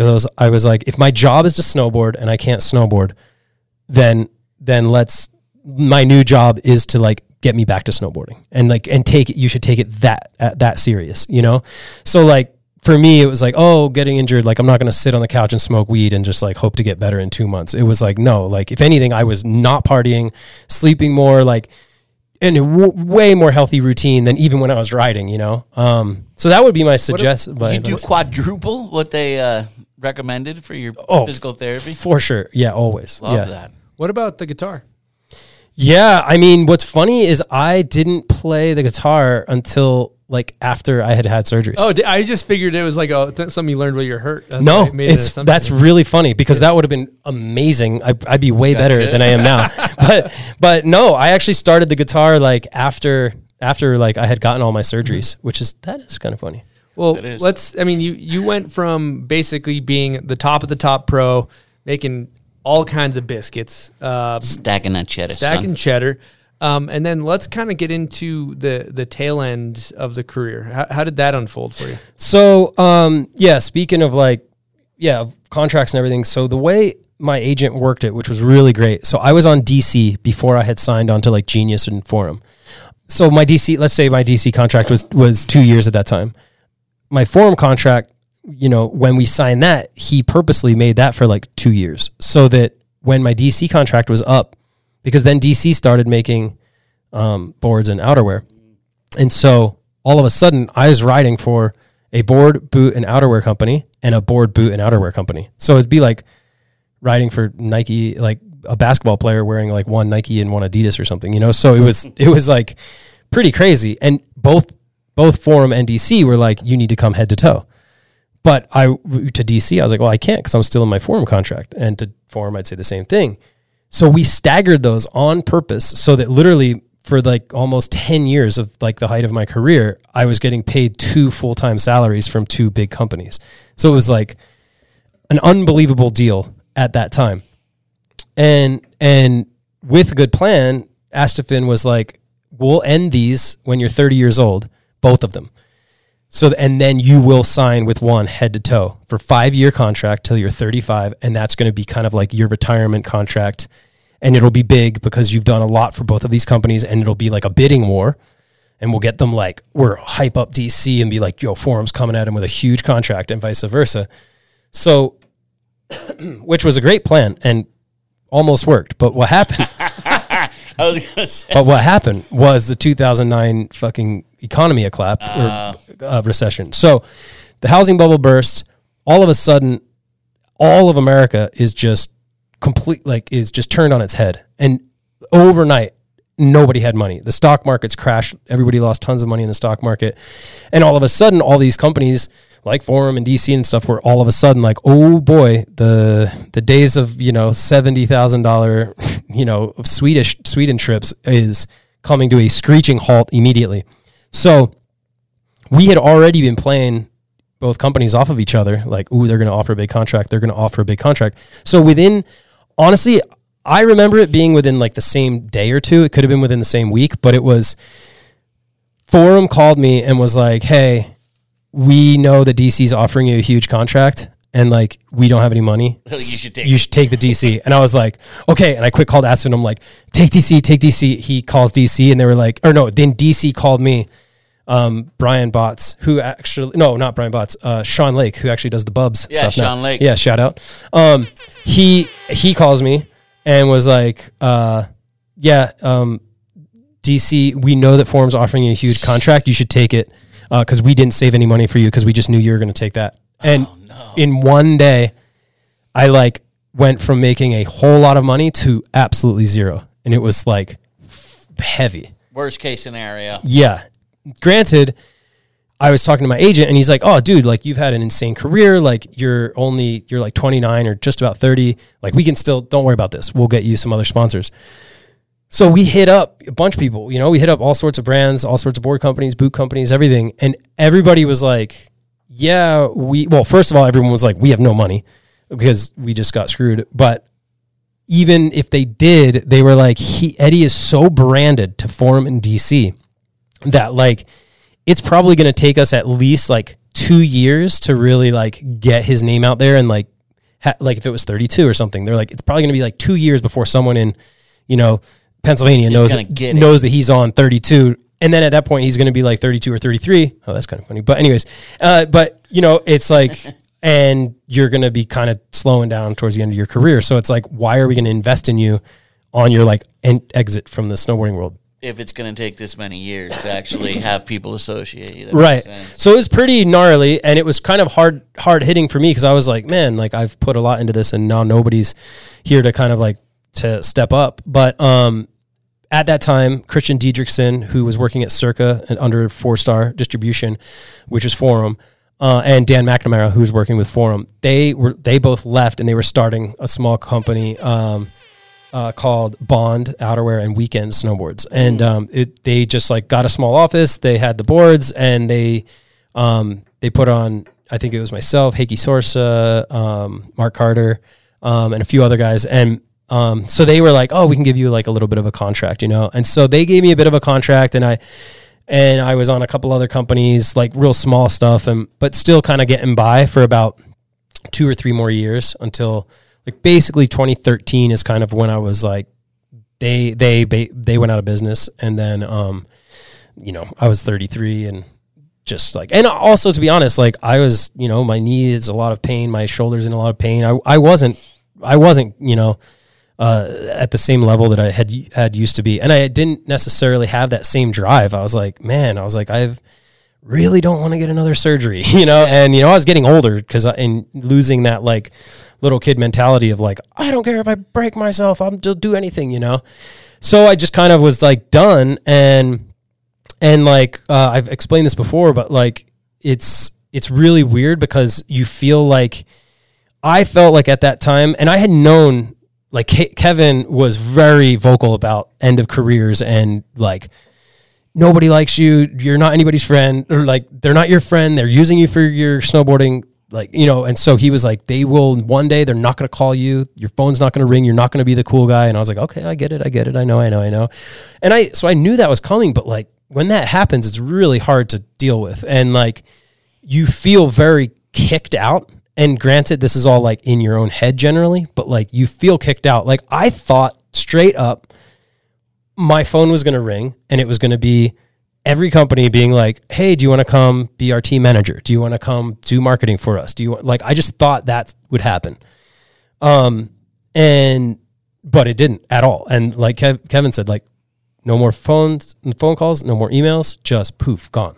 And I've explained it like, 1 year you're like walking on the red carpet to the movie premiere and getting your photo taken and you're the shit. And then the next year you can't get a ticket to the movie. You're like, hey guys, I'm over here. Can I get I'm outside, guys. Yeah. Can I come in? Like, is that okay? You know?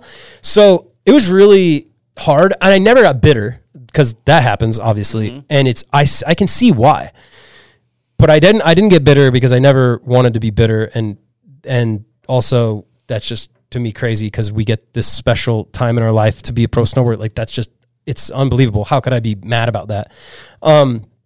But I kind of was waiting for that phone call. It never came. And my wife at that time, or my wife now, but at that time told me, like, she was like, why don't we just kind of like let's kind of just like get away and like do a trip somewhere or something. So we literally like in one of my rail jams over in London, I had won 13 pure ounces of gold and I held on to them and they had like tripled their value. So they were worth like 35 grand or something. So I basically cashed in like the majority of those and we spent almost like 6 months or more. And we just went like all around the world, like with backpacks. And we lived in like Thailand, Laos, Cambodia, Vietnam, Nepal. We hiked Annapurna Base Camp, which was pretty insane. Like we're way out in the Himalayas, and then went to Bali and Gili Air and like and then Japan. We just like went off the grid, and I didn't answer emails. It was just like gone. And the whole time I was like, what am I going to do when I get home? What am I going to do when I get home? What am I going to do when I get home? And I was like, oh, maybe I'll do real estate. Maybe I'll be a carpenter. Like I was just like, no idea. Like, what's my resume? Oh, I know how to find a good kink drill. Like, you know, it's like, oh, I'm really good at building cheese wedges in the backcountry. And so it was pretty gnarly. I was like, you know, so we get home. We were living in Venice Beach at the time. And Saudi was like, hey, you know, there's this, and I owe a lot to her. I mean, everything. She was like, yeah, she was like, hey, you need to like, snowboarding's your life. Like you need to get back into snowboarding. And I was like, kind of like, well, I don't think they really want me around. Like, you know, this weird mental stuff. She's like, listen, there's a premiere happening. It was a snowboarder premiere down in San Clemente at Stance. And she's like, let's go down to the snowboard premiere. And we drove down there, and I didn't even want to go. I was like, I don't want to go. Like, nobody there is going to want to see me. It's going to be weird. They're going to, like, I literally thought people are going to be like, oh, like, why is Eddie Wall here? He's not a pro anymore. Like, what's he doing here?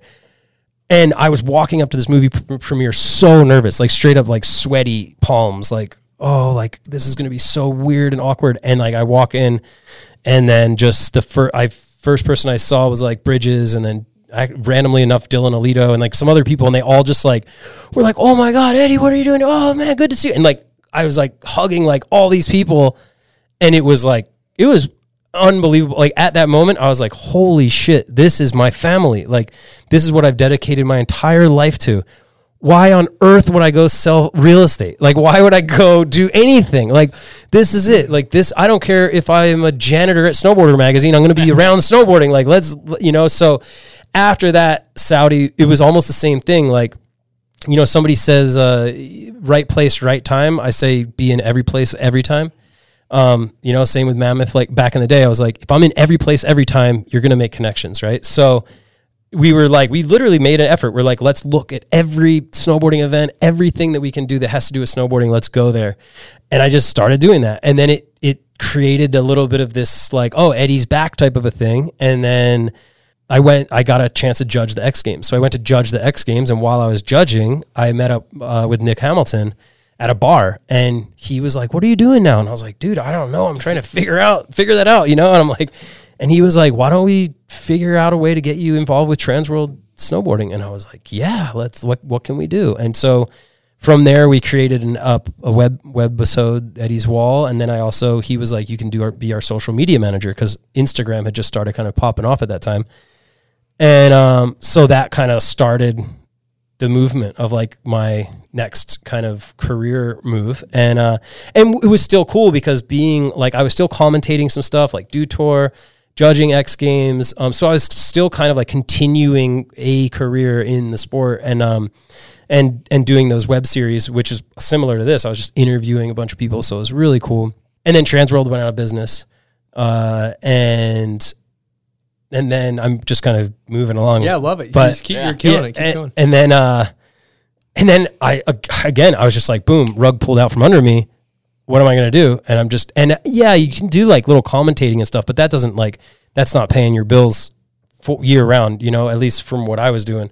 'Cause you don't get like a ton of money commentating and doing those things. So randomly I was back at the X Games judging, and one of the other judges, Sam Holbert, he was like, dude, I'm coaching a Chinese Olympic team. And I was like, whoa, that's crazy. And I was like kind of joking, but I was like, oh, he's like, oh, they pay really well, and you only work basically 6 months a year, 7 months a year. And I was like, do they need another coach? Like just kind of, and he was like, actually, he's like, they might be looking for a half pipe coach. And I was like, oh, perfect. That's like, come on. Like look no further. I'm your guy. Yeah. Here we go. Long, illustrious half pipe career. Yes. I was like, and so I just started. Dude, long, weird process, but I like ended up getting the job and as the half pipe coach. And yeah, that was just, we could do a whole podcast on that, but that was like a wild, weird 1 year experience of huge language barrier, right? Huge. The kids, none of them spoke English. That's wild. It was very interesting, very, very challenging, I would say. And it was wild, weird times. Definitely big cultural difference, which I was like, I'm comfortable with, travel the world. I know all sorts of cultures, but business wise and stuff, it's very different there. And it's just pretty wild. Anyways, so as I'm over there in China, and it was like not that rad, accommodations, not rad.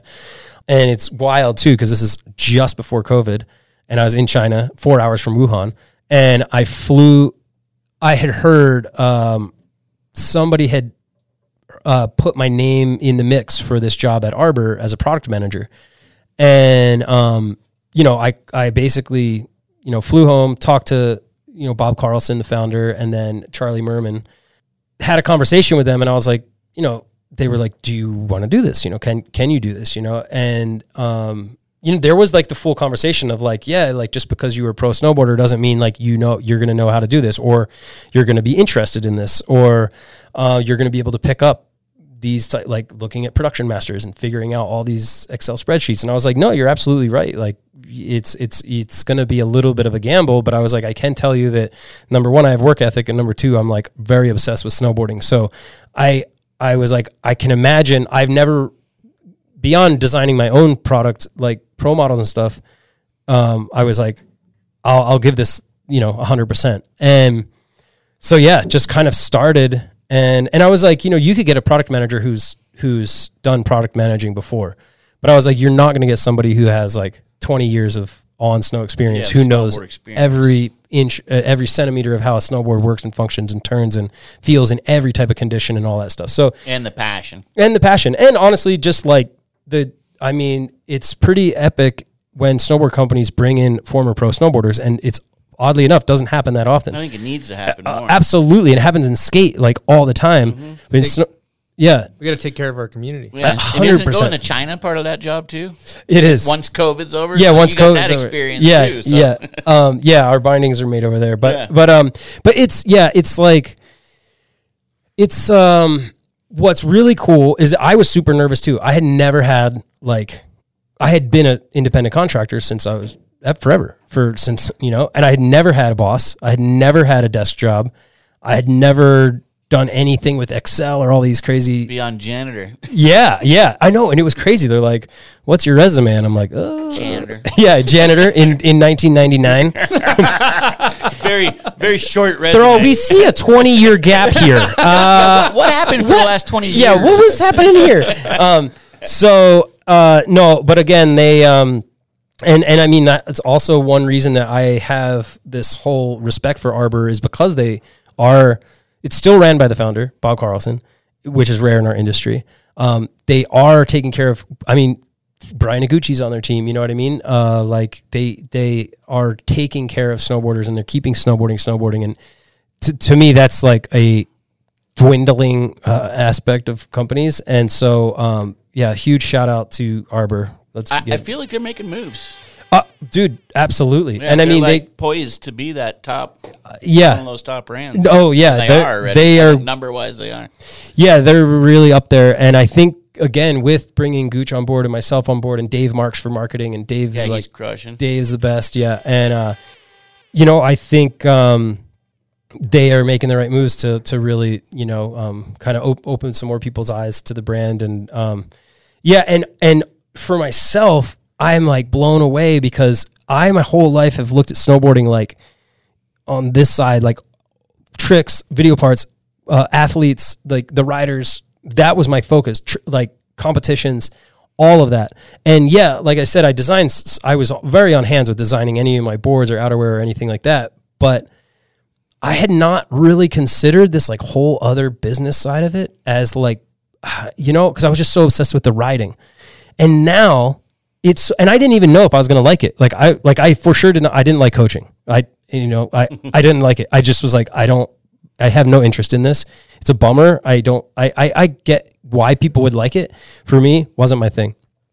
Dude, I get into this and I'm starting to talk to the factories and learn about all the, like how the boards are built and how to design the boards and working with the engineers. And it is like, dude, I feel like I'm back at the beginning of my snowboard career, like amped up, like going to Mammoth and riding 8 hours a day. I'm like, oh my gosh, I'm going to like work on all these like spec sheets and it's like this whole other part of snowboarding. Even like I get excited about budgets. I'm like, ooh, fun, right? Like this is cool. Like I never saw this side of the company. And so now it's like this whole new excitement and I'm learning a ton. Like somebody said the other day, they were like, oh yeah, for like 20 years you made money using your body. Now you can make money using your brain. And I was like, holy shit, that's kind of crazy.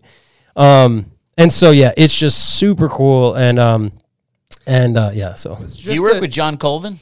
Yeah, of course. Yeah, he runs. One of my homies. I used to work with him when he worked at Elan. Yeah. I cool dude. Literally talked to him like he's almost. Taught me a bunch when I had to do that same stuff with Tech 9. That's so cool. And it's fun. It's a fun thing learning all this stuff. It is. You don't think about I have a question. Just because I'm not entirely sure. What exactly does a product manager, is that what it is? Product manager, what does the job entail?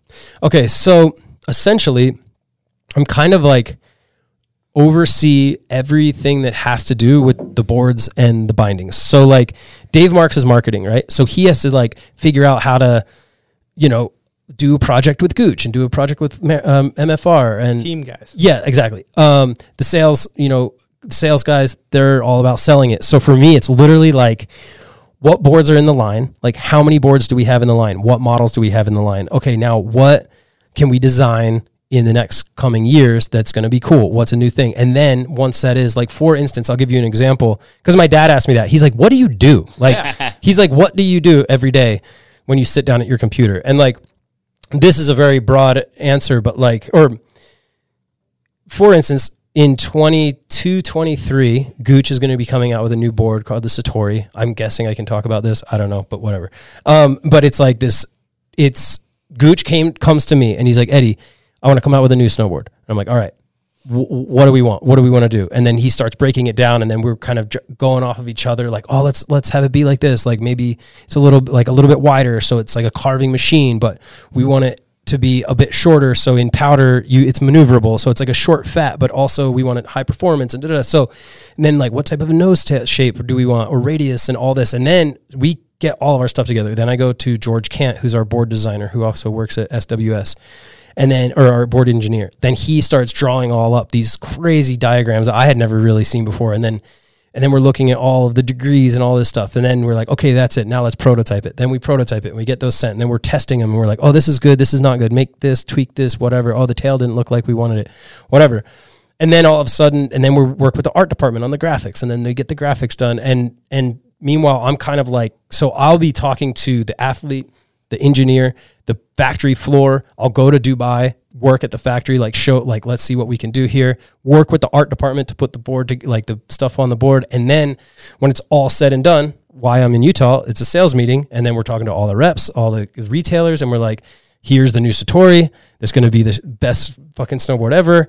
You should buy it. And this is why, yeah. And this is why. And so, but I mean, that's like, make sure that product's on time too. Yep. Yeah. Especially now, shipping stuff's crazy. But yeah. So that's like, that's it. And then I do the same thing with the bindings. How are we going to develop these better? And it's like, how are we going to improve these? What is some of the latest technology? How do we make it all more environmental? What's a green story that we can? How can we implement recycled parts? So it's it's really cool. It's crazy, actually. I mean, when I first started, I thought I had to do like 10 things, and I basically have to do 100. So there is a lot of moving parts, and it's pretty wild. Like there's definitely times where it's overwhelming, but that's just like anything, really. And when in a non-COVID year, you're visiting all the factories just to make sure things are looking good. And it's fun too. You get to meet, you just get to see that whole other side. The thing I find fascinating, too, is when I hear you talk, I hear the excitement come out of your voice, the passion, and it's so funny because I feel like, with us with the show, luckily, snowboarding, we've had a similar trajectory, right? And I still snowboard, and I still love landing tricks, but to me, like this podcast we're doing right now, I'm loving this conversation. When we're done, I feel like I backlipped a kink rail for my part. Right? And so, I'm sure Bud's same thing. Yeah, when he holds that new Satori, he's going to be like, Yeah, when you get that board, you're like, I just fucking cab 9 the step down. And a footnote about what you were talking about is when your career kind of ended, I think the important thing to remember is you got to just knock down those doors, or whoever this happens to, because every pro is going to go through this. You can't just wait. Your phone's not going to blow up. Dude. You got to knock those doors and take that same approach. And you do. I'm part of this industry. This industry is my life. Yeah. And you have to show them, I was kind of like, I'm not going anywhere. Yeah. Like, I'm here. I'm here. I'm a lifer. Yeah, yeah. We're lifers. Yeah. Right? And that's so true, because I was and here's the thing, I still have like great relationships in the industry. I made it a point to never burn a bridge, to never screw anybody over, because this industry is small. And if you do that, word travels fast. And so I was just like, oh, if anybody's going to get a phone call when they're done their career, it would be me. I'm good friends with everybody. Like, oh, team manager job. Of course we're going to offer it to Eddie. But that does not happen. Granted, like Ika Backstrom, he's with DC, and then they've been kind of like helping bring him into the folds there. That's so cool, and that's very rare. But like, he probably pushed a little to make it happen for sure. Yeah. And it's awesome that they're doing that. And but again, it's very easy to, I was talking to someone who was retired, and they were like, oh, dude, like I was out of the industry, like nobody called me and da-da-da. And I was like, how many people did you call? Yeah.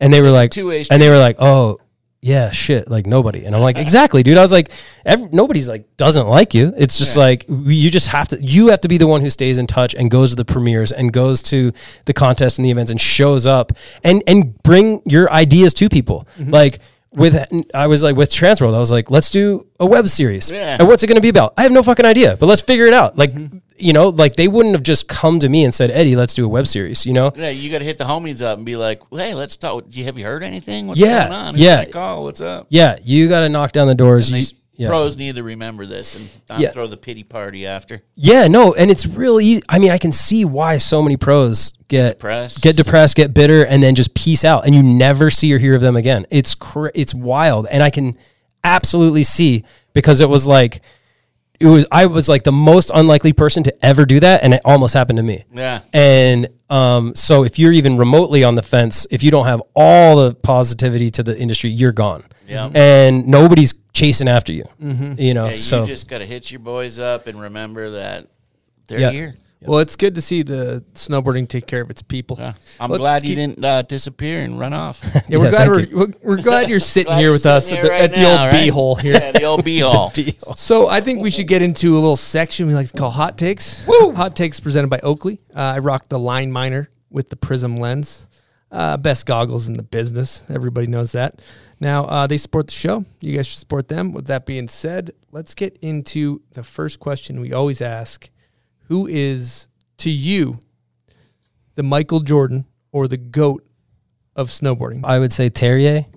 He won every world championship ever, and then went and filmed Epic Parts. First person to ever make his own, Subject Hawkinson, make a whole film around him, which seemed impossible at that time. And say Terrier. What about worst trend? What do you got? Maybe just like talking shit on social media, like negative comments. That shit's just so old. That's always a trip. Huh? It's just when so people get so adamant. It's about so talking shit. whack. Like everybody, like you can't do anything right nowadays, and everybody just gets on everybody's case about everything. And I'm not even talking about like cancel culture. I'm just talking about like anything. It's like you post one thing and everybody, that's lame. That's too much of a spin, or that's not enough, or da-da. It's just like, dude, fucking shut up. Let's just go snowboarding. Keep it positive, yeah. right? Yeah. Okay. Who do you have for most underrated boarder? I think Chad Otterstrom. Here's the thing. I don't want to say that in the sense that I don't think Chad gets the respect that he does, because he does, and he was on Forum and he's on amazing companies, and But I think Chad should be like up there in the talked about, like with the dudes, like Peter and Kevin and Terrier, and Otterstrom to me is just like he's like every snowboarder's favorite snowboarder, but I feel like he probably didn't get as much of the limelight that he could have during his career. But again, that's hard to say, because he really did. He had a kick-ass career, and he's literally still killing it. So he's not necessarily underrated, but I just think probably could have more hype. Back that answer. I back it. Yeah. All right, last question for Hot Takes. Best video part ever filmed? Jerry Hasu, Bag of Suck. I love that answer. I love that. We didn't clarify the... Yeah, no.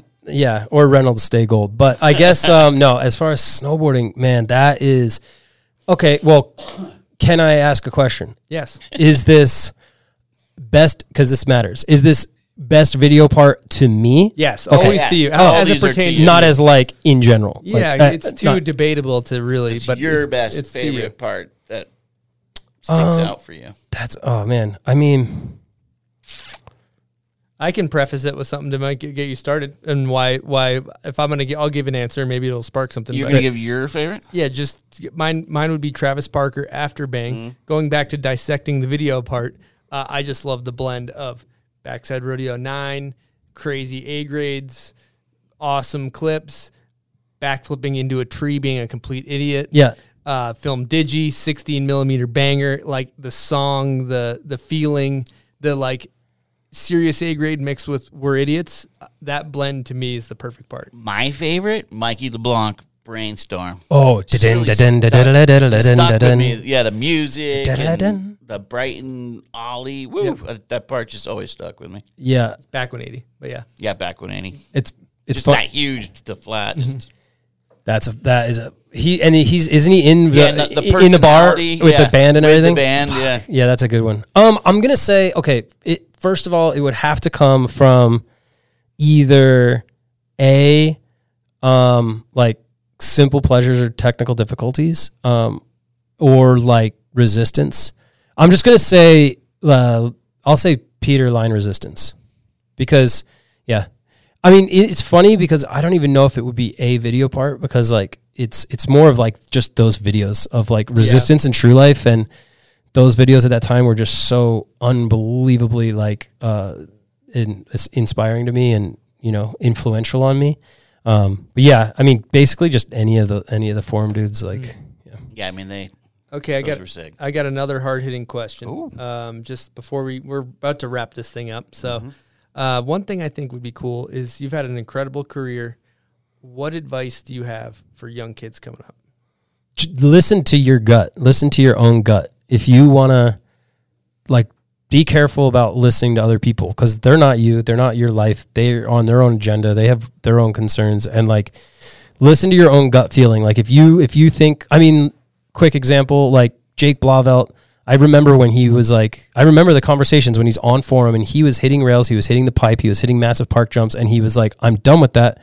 I'm only going to ride backcountry, and I'm barely even going to build jumps. I just want to be like a free rider, you know, like Mueller or somebody like Iggy or whatever. And everybody, like the heads of Forum, like these are like the owners were like sitting him down and being like, don't do this. Like, you need to like stay on your path of super freestyle, and he was like, no. And look at where it brought him, you know, like, and so, listen to your gut, and like, remember, if whatever you want to do, you're going to have to sacrifice and work hard. Like, there's nothing better than working hard. Like, if you work, it's kind of simple. If you work harder than everybody else, you have to get there. Like, you have to get there. If everybody's working 6 hours a day and you're working 9 hours a day, there you go. Like, there's no natural talent doesn't make up for hard work.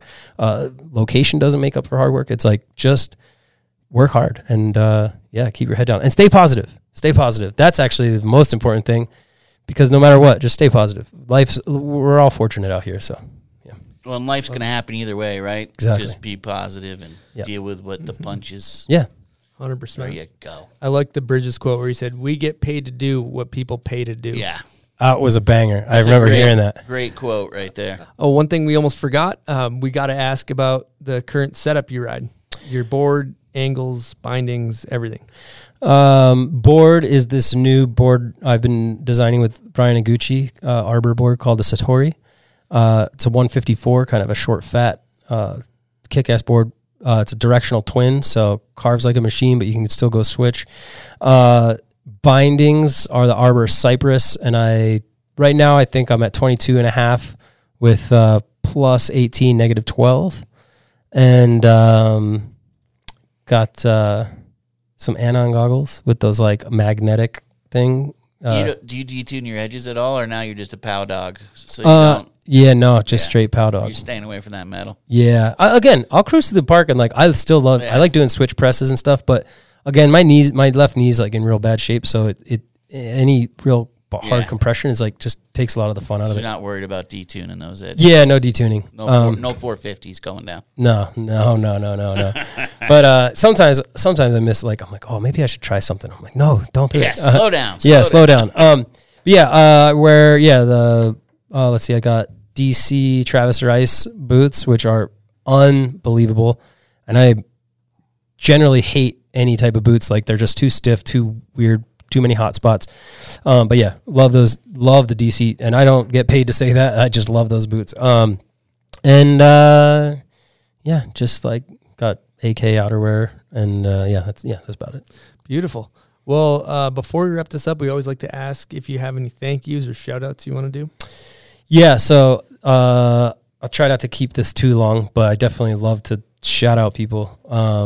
First off, Fat Tire. I know you guys have a beer sponsor here, but New Belgium, Fat Tire, Dave Sipnewski, Tyler Weedy. Those guys have been brought me on as an ambassador a couple of years ago, and gotten to do a lot of fun trips with them, work on a lot of fun projects, and huge shout out to those guys. Fat Tire, real big fan of what they're doing and you know, supporting our industry. Second is GoPro, Davey Schmidt. Huge shout out. We've been working on this fun like homie skate project in LA past few years. It was supposed to be like a 1-year project and it's turning into like a 4-year project. But Davey's always sends us some GoPros. So huge shout out to GoPro and Davey for that.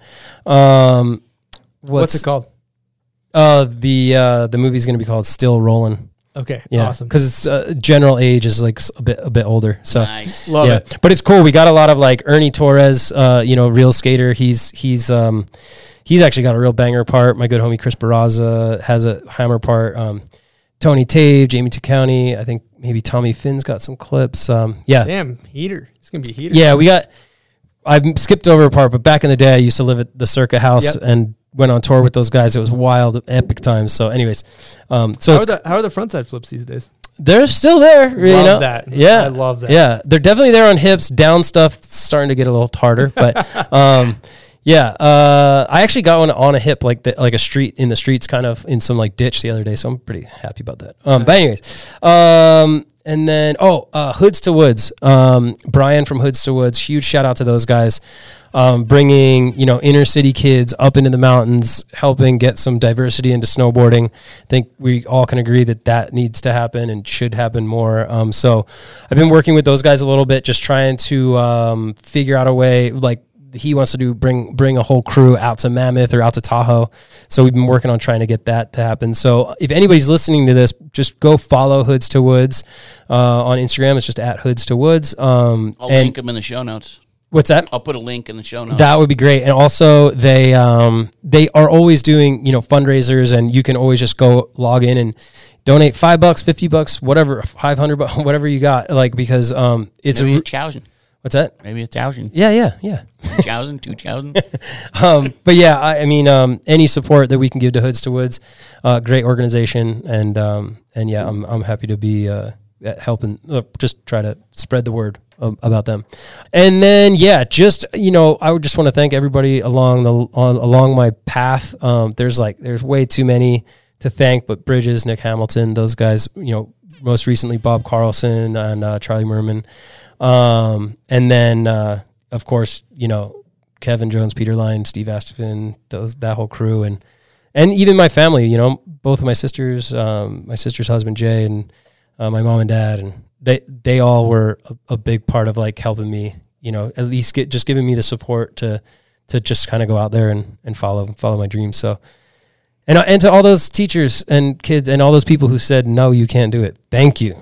Thank you very much. I thank you the most because you were the fuel for my fire. So yeah. Yeah. And then, yeah, last but not least, for sure, I want to thank my wife, Saudi.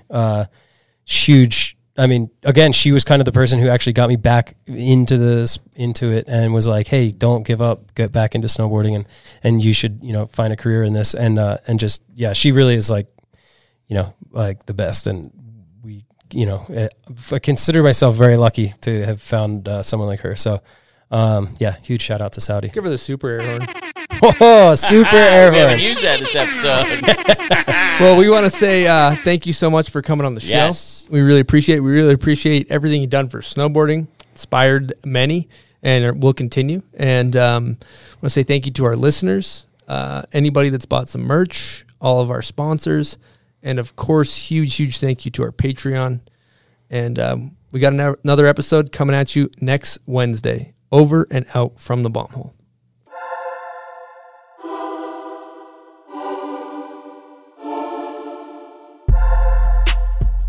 All right, what a great conversation with Eddie. I really enjoyed that one, Buds, huh? Yeah, Eddie is the man. Absolutely. Now, before we wrap this thing up, I do have to plug a couple things. First things first, mark the calendar. April 2nd and 3rd at Brighton Resort here in Utah. We're having our event. Day 1's a bank slalom. Day 2 is kind of a jump rail jam. All ability levels, all skills from pros to beginner. We're just trying to get all you guys, all our listeners in one place to have a good time. There'll be on snow demos. It'll be a great time. So mark the calendar. What else we got, Buds? Go to bombhole.com. Check out the merch. We got new hoodies that are really, really dope. We have new coffee mugs. We have patches, always new stuff going on the site, so check it out. Patches O'Houlihan crushed by 10 tons of irony, if you know what I mean. Patches O'Malley, let's go. So also one last thing, we have sponsors. They're a huge support of the show. When you buy merch, it supports the show. But mainly with the Patreon, we are kind of a podcast funded by the people. We're funded by you guys. You guys are why we're able to make this show happen. So thank you so much if you're a Patreon member. And if you want to sign up, you can find a link on our website. With that being said, thanks again for listening. You guys rule. We're out.